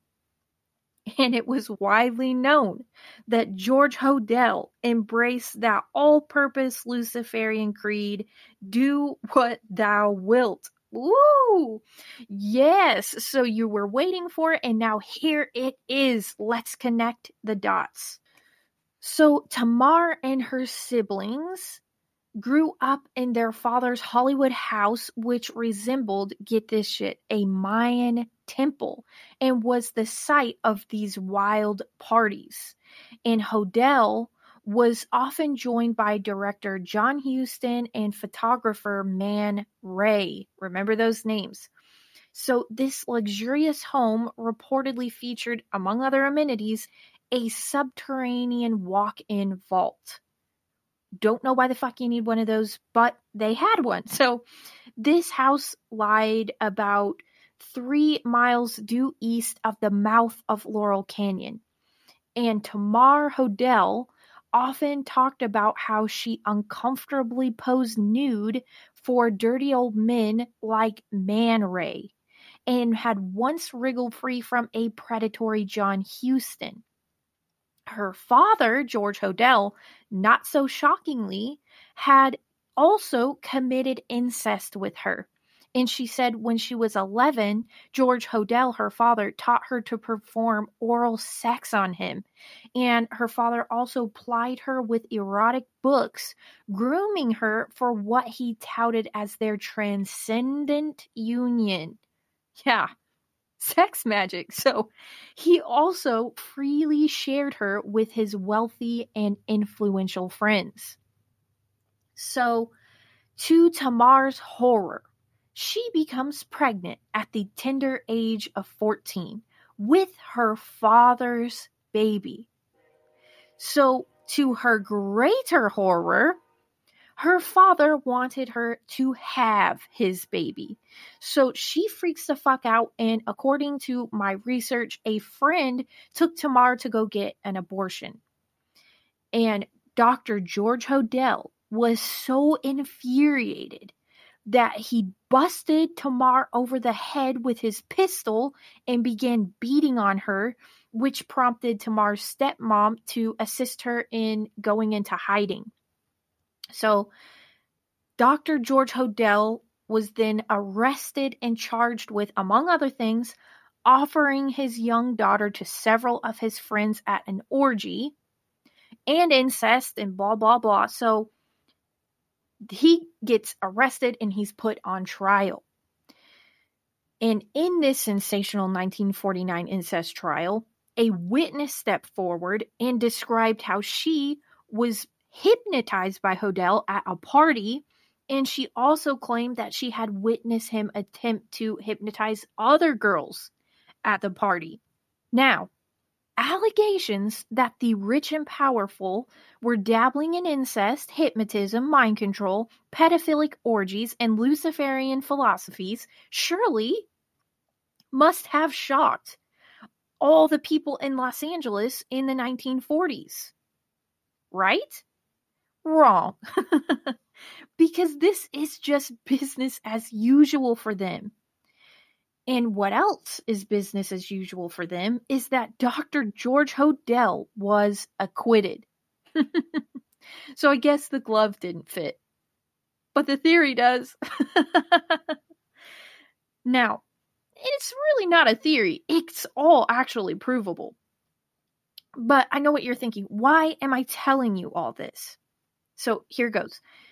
While Dr. George Hodel was standing trial on these sensational incest charges, he was, and still is today, the prime suspect in the Black Dahlia murder case. Yeah. And, you know, of course, there have been numerous suspects identified in this case over the years, including actor-director Orson Welles. But George Hodel seems to be a much more likely suspect than any of those other ones who have been identified. And the most likely scenario is that George Hodel committed this crime in junction with various other pedophilic people in his Luciferian social circle. So, for example, that would have been Man Ray. And of course, because they were so close, he is a super compelling suspect, given that the way Elizabeth Short's body was posed appears to mimic the Minotaur, one of Man Ray's better known photographs. You guys got to go look up the Minotaur by Man Ray and compare it to the way Elizabeth Short's body was posed in the field.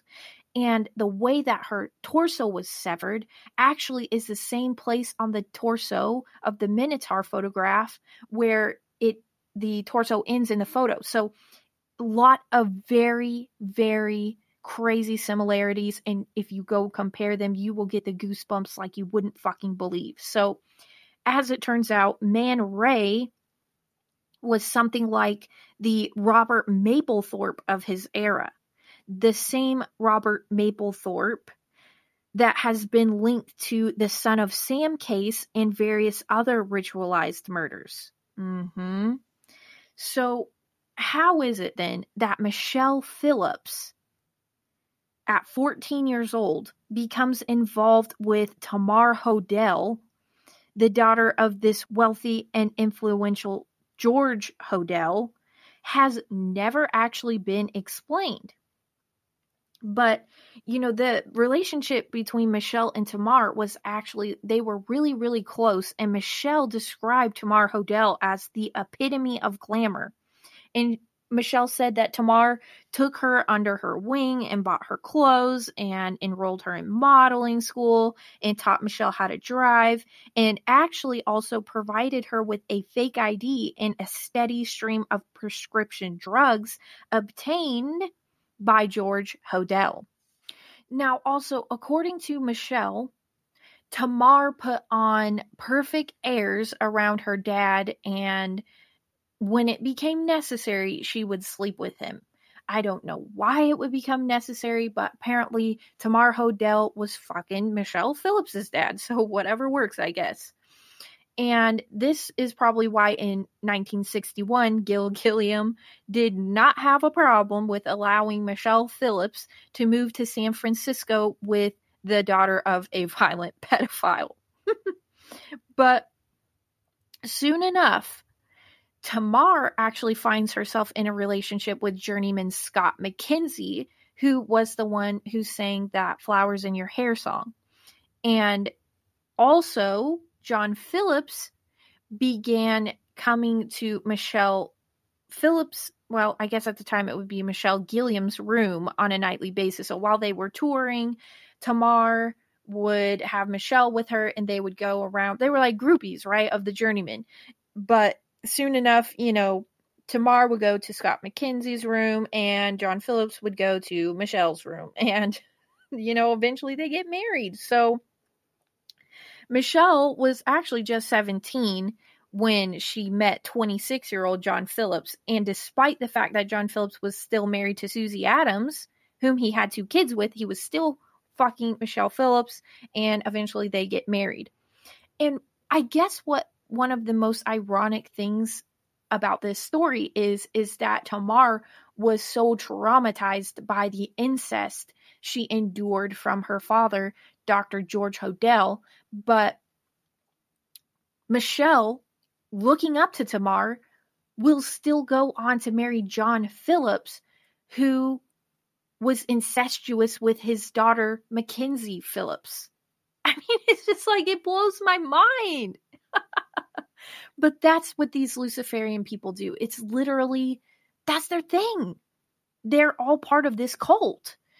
And during the heyday of the Mamas and the Papas, John and Michelle Phillips knew and regularly played host to virtually everyone of importance in the canyon, with, their social circle including Warren Beatty, Peter and Jane Fonda, Jack Nicholson, Terry Melcher, and girlfriend Candice Bergen, Marlon Brando, Roman Polanski, Sharon Tate, Abigail Folger, and Wojtek Frykowski, also soon-to-be-dead gossip columnist Stephen Brandt, Larry Hagman, presidential brother-in-law Peter Lawford. So I guess we should add Marilyn Monroe to the Laurel Canyon death list as well. But anyways, also Dennis Hopper, Ryan O'Neal, Mia, Rosemary's Baby Pharaoh, and also Freemason Peter Sellers and Zsa Zsa Gabor. So there are so many ties also between Charles Manson and John Phillips and, you know, of course, other Laurel Canyon luminaries. Michelle Phillips also had a brief affair with Roman Polanski in London, while Polanski was married to the soon-to-be-dead Sharon Tate. Now, we're really going to get into some biscuits and gravy here because I got to thinking, like, how did all of this come about? Like, when did this start? When did they decide they were going to form the empire? And I'm obviously going to say it was the early 1960s.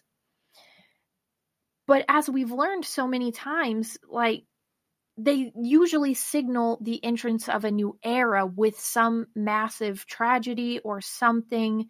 And I talked to someone else, and they said that there is a demonic gateway that opens and spews forth like all this demonic energy, and it was actually built in the 60s. And I got to thinking, like, well, what is it? What is this gateway?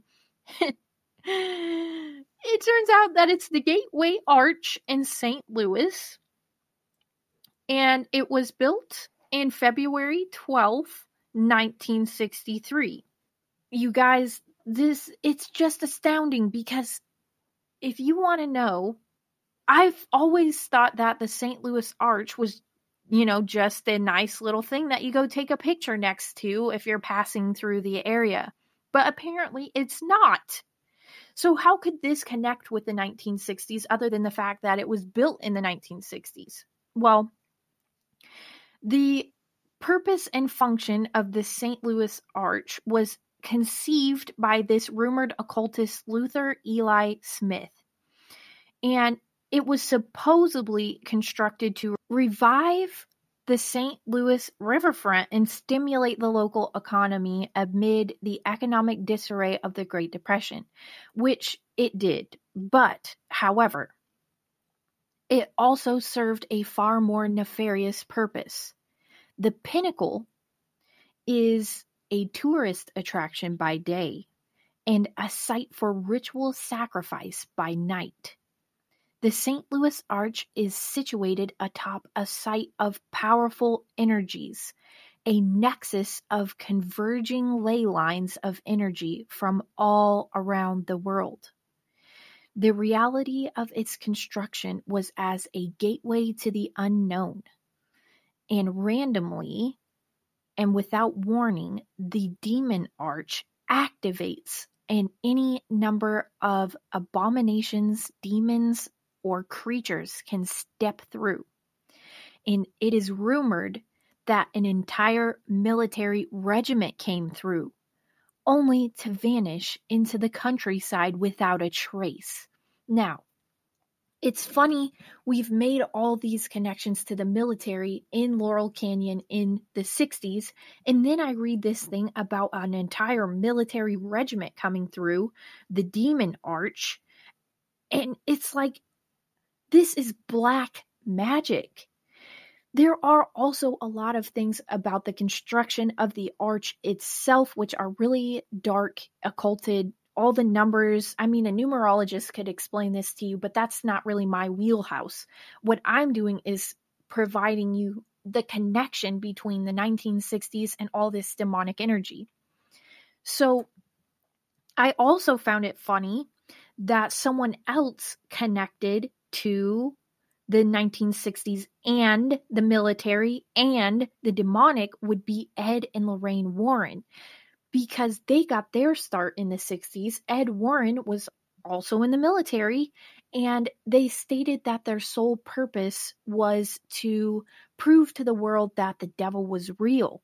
But all they did was get people more entrenched in occult practices and piqued everyone's interest in demonic activity. Because in the years the Warrens were at the top of their game, Ouija boards sold off the shelf.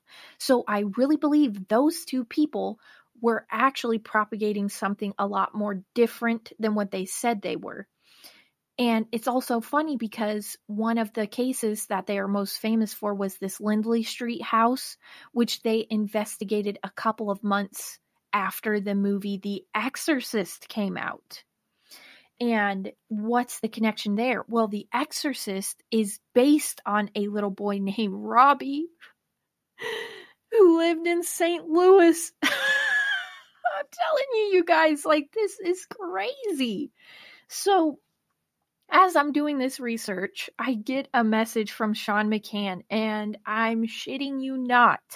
He drops this name of an actress who is definitely connected to Laurel Canyon, the 60s, the demons, the devils, all of that. Now, who am I talking about?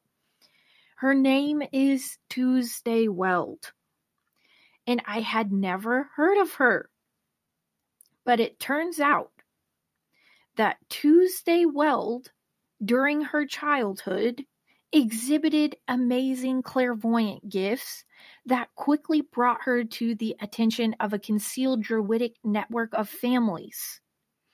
And it's here that Tuesday Weld was involved in the world politics and ritual magic. Weld became a fast-rising prodigy in what some people call the Illuminati, the elites, whatever, these demon worshippers, the Luciferians, okay? And at the age of 15, she was chosen as the new queen and high priestess of the Druids. In the initiation rite that signaled her ascension into leadership was the plane crash that carried Buddy Holly, Ritchie Valens, and the Big Bopper to their deaths in February of 1958, right before the St. Louis Arch was constructed. So this was her inauguration into the cult and becoming the queen and high priestess. So, you know, I've talked to a lot of people about the plane crash of Buddy Holly, and they say it was just a horrific accident. And I've always had a spidey tingle that no, it was not just a fucking accident. And then I find this and I'm like, I knew it, you know? So in the 1960s, Tuesday Weld is this sex kitten of sorts. And she is descended from a royal bloodline of Druid witches. And like I said, at a very, very early age, she's selected as high priestess. And from this position, her assignment was ushering in the counterculture movement of the 60s. So she has this position of occult authority, and she was able to wield great control over the 60s counterculture, and she was influencing people like the Beatles, the Rolling Stones, David Crosby, who, by the way, they were best friends, and it's said that in the 1960s, everybody wanted to have David Crosby's baby because he was part of like this, you know, super strong, weird bloodline that had like signers of the Declaration of Independence and, you know, members of the Continental Congress and like all this. He was like our American royalty, right? Everybody wanted to have his baby. And he's BFFs with Tuesday Weld. So Tuesday is pulling the strings behind world events and exercising her occult influence in the realms of the political scene. And that would explain why there's Tuesday references everywhere. And, you know, for an example, Tuesday is, hanging around the Beatles and the Rolling Stones, and they were prodigies of Tuesday Weld's occult revolution. And her influence on the Beatles was most noticeable during the Beatles' psychedelic phase, and it alluded to it in songs such as I Am the Walrus, in which the lyric refers to Stupid Bloody Tuesday, and also cryptically mentions a pornographic priestess. And other songs that mention Tuesday Weld include Lady Madonna, as well as She Came In Through the Bathroom Window, with the chorus saying, Tuesday's on the phone to me. And in the 1967 Rolling Stones album Between the Buttons, it featured the Billboard hit Ruby Tuesday. So it's also rumored that she was involved with Anton LaVey. And I'm going to just squash this rumor right here because it's actually something you can go and look up in Google. She was actually involved with Anton LaVey. And it's funny because it's also said that Anton LaVey was associated with the Laurel Canyon scene, hinted at in the Eagles' 1977 hit Hotel California. And that hotel was the Chateau Marmont. And in the album cover, not the one where it just says Hotel California and it's like the outside of the hotel, but the one where it's like a bunch of people standing on the inside of the hotel, you can actually see Anton LaVey on the second floor landing. So definitely was involved in Laurel Canyon, definitely involved with Tuesday Weld and the whole scene. So the Chateau Marmont was an old hotel that had long been a fixture on Hollywood's Sunset Boulevard. And in November 11th, 1977, New York Magazine interviewed Tuesday Weld at the Hotel Marmont, and she showed up for the interview wearing a witch's hat and witch's skirt.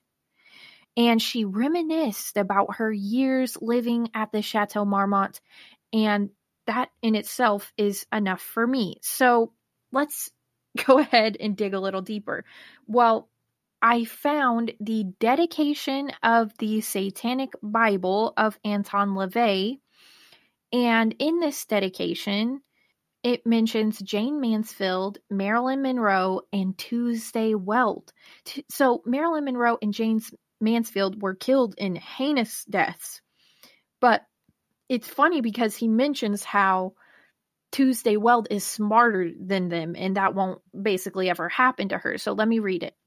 Quote, the dedication of my Satanic Bible to Marilyn Monroe and Tuesday Weld was, in Marilyn's case, homage to a woman who was literally victimized by her own inherent witchery potential, which was there in her looks.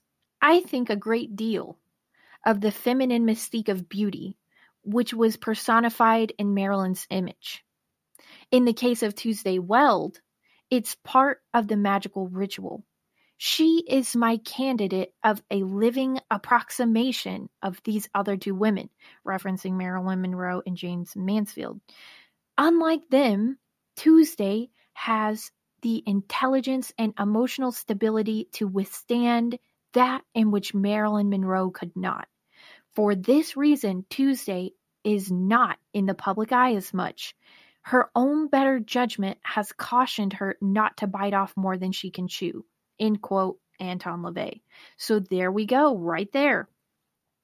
And I think it is absolutely astounding that they say the plane crash, which carried Buddy Holly, Richie Valens, and the Big Bopper to their death, was the signal that initiated not only Tuesday Weld as High Priestess, but ushered in the counterculture movement of the 60s. And if you don't think that we're not living in the sex, drugs, and rock and roll world that Aleister Crowley dreamed of for us, you'd be high off your fucking ass, because we are, thanks to the 60s. So it got me to thinking, who else has died in tragic plane crashes? And so this is just going to be a little bonus to this episode, because as it turns out, Aaliyah, I have mentioned this before, Aaliyah, Buddy Holly, John F. Kennedy Jr. and his wife, Richie Valens in the Big Bopper, of course, Kobe Bryant, John Denver, also associated with Laurel Canyon, Patsy Cline, Carolyn, as I mentioned, Bassett Kennedy, John F. Kennedy Jr.'s wife, Jenny Riviera, Troy Gentry, a man named Subhas Chandra Bose, and Homi J. Bahadra, I think. I'm probably not saying that right. But so, could these plane crashes also be of occult significance, ushering something in? Well, as a bonus to this episode, let's look into it a little bit. The first one I want to talk about is Patsy Cline, because it's really freaking spooky. Patsy had just finalized her will a few months before she was killed in the plane crash. And it instructed that her little kids be left to the care of her friends, which that is so sad. And in the months before she died, she had also began to distribute her prized possessions to her family and friends. And she had said she had premonitions of her own death. And maybe they told her, I don't know, like, it's just weird. It's like, kind of like Buddy Holly always said, like, I don't have time. Like, he kind of was foreboding, like, he knew he was going to die, right? And so did Patsy Cline.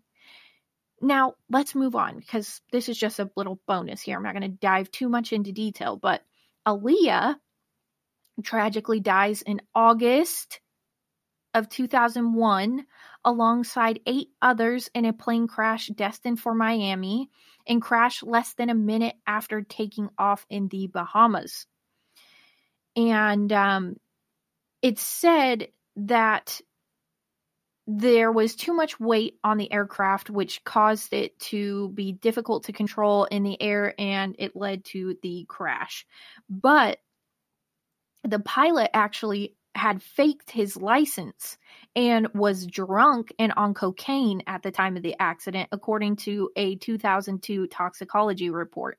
But there is this conspiracy theory that Aaliyah's death was a blood sacrifice, with many people saying that Jay-Z, Beyonce, and Dash were the main offending parties. But it's basically believed that Aaliyah had to get taken out in order for Beyonce to rise in the rank, which is why they did this to her.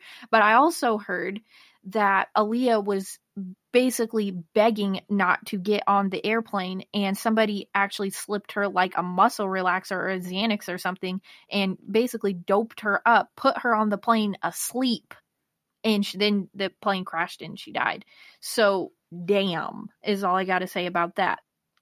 So there's also a few members of the royal family dying in plane crashes also in August.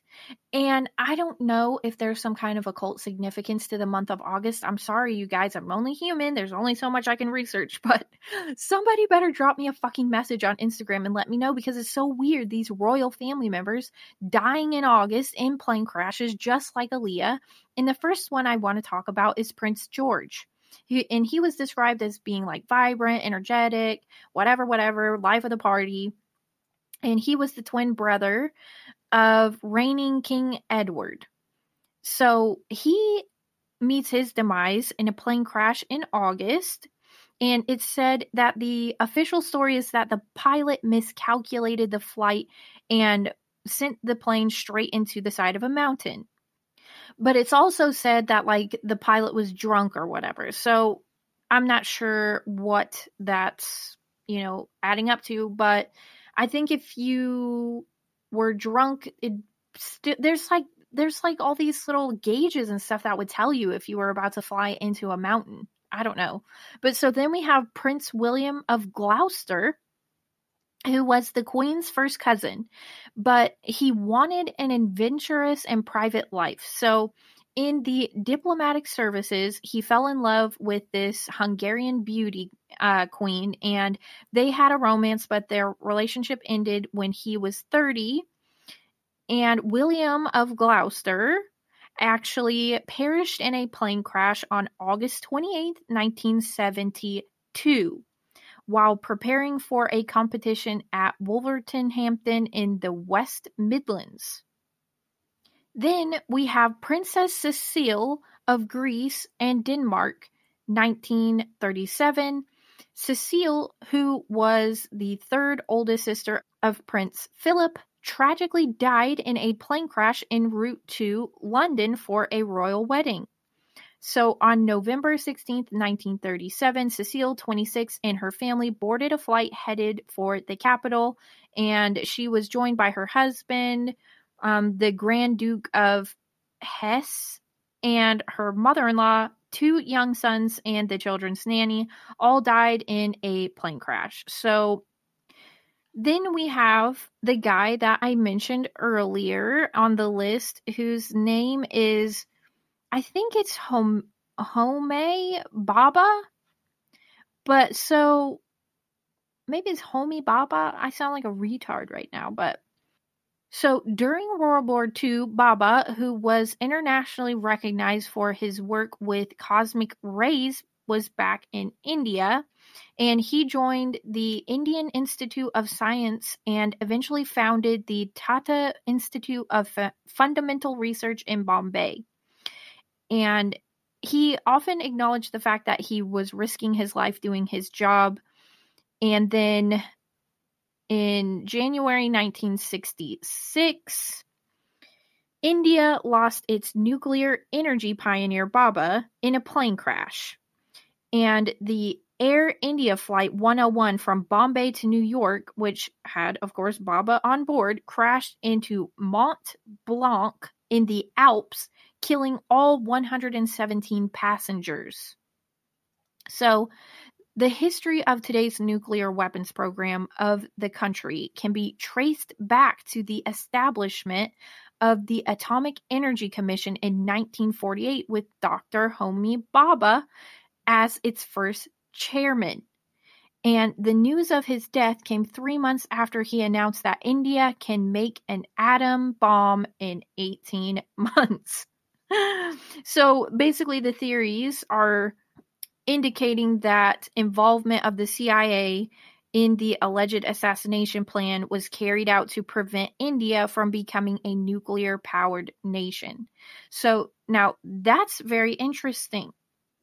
So Bhabha was this visionary scientist who believed that for India to emerge as a superpower, the country would have to expand its nuclear potential, and they were in the process of making an atom bomb and blah, blah, blah, blah, blah. But so back in 2017, a Swiss climber, Daniel Roche, found remains of an aircraft in the Alps.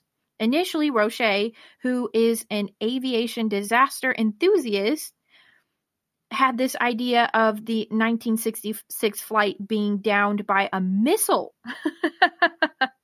And evidently the statement fueled countless theories that the India air flight crashed because it was blown up by a missile. So following the Sino-Indian War, the Indian government began to focus on nuclear weaponry under Bhabha's supervision and with the support of then Prime Minister, something I can't pronounce, along the lines of Lal Bahadur Shastri. And Shastri died allegedly under mysterious circumstances a day after he signed the Tashkent Agreement, and 13 days later, Bhabha died too in the plane crash. So to this date, the official record states that the cause of death of one of its greatest scientific thinkers as a plane crash, but there are hundreds of theories that basically say Bhabha and the Prime Minister were murdered. And that is truly sinister. So it's very, very interesting. There's a lot of occult shit that goes on with this stuff. And again, somebody hit me up about the month of August. I think you guys, are troopers for sticking with me to the very end. And what I'm going to do now is include a clip of someone interviewing. So a late night talk show had asked Tuesday Weld to come on, and she is introduced as the goddess. I'm sure that's just part of the ritual as well. They got to introduce her as the goddess.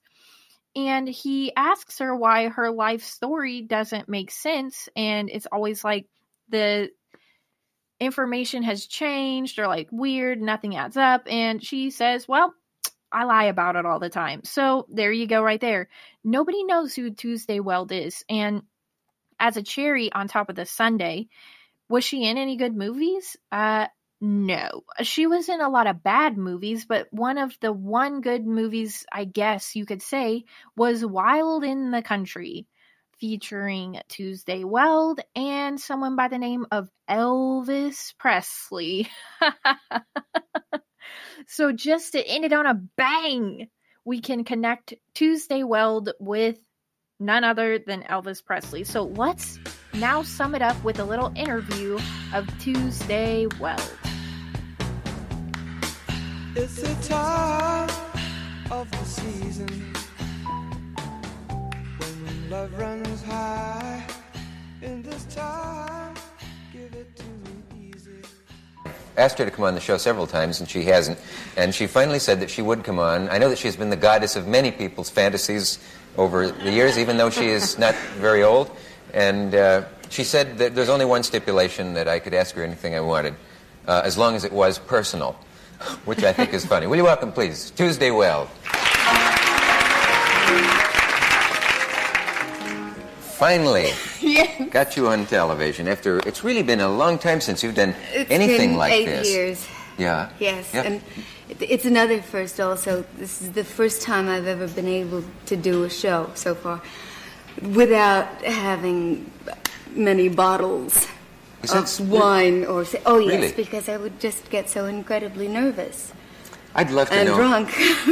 Drunk is the word you were avoiding there. Yeah, you know, you've had really some life, and I looked through a lot of things about you. I found some old magazine articles, old interviews and things like that, and I'm confused because they conflict. They don't always agree. Are you confused, I'm confused too, yes. Can I ask you this, since you only want me to be personal? Did you lie to some of those people in some of those articles, or did they get them wrong? All of the time. You did? Yeah.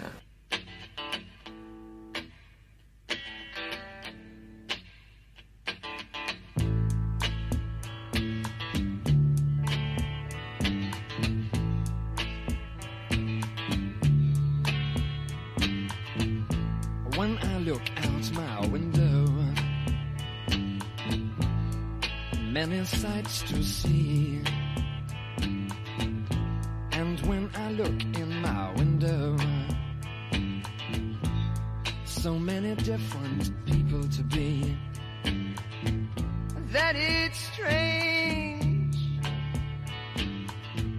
so strange.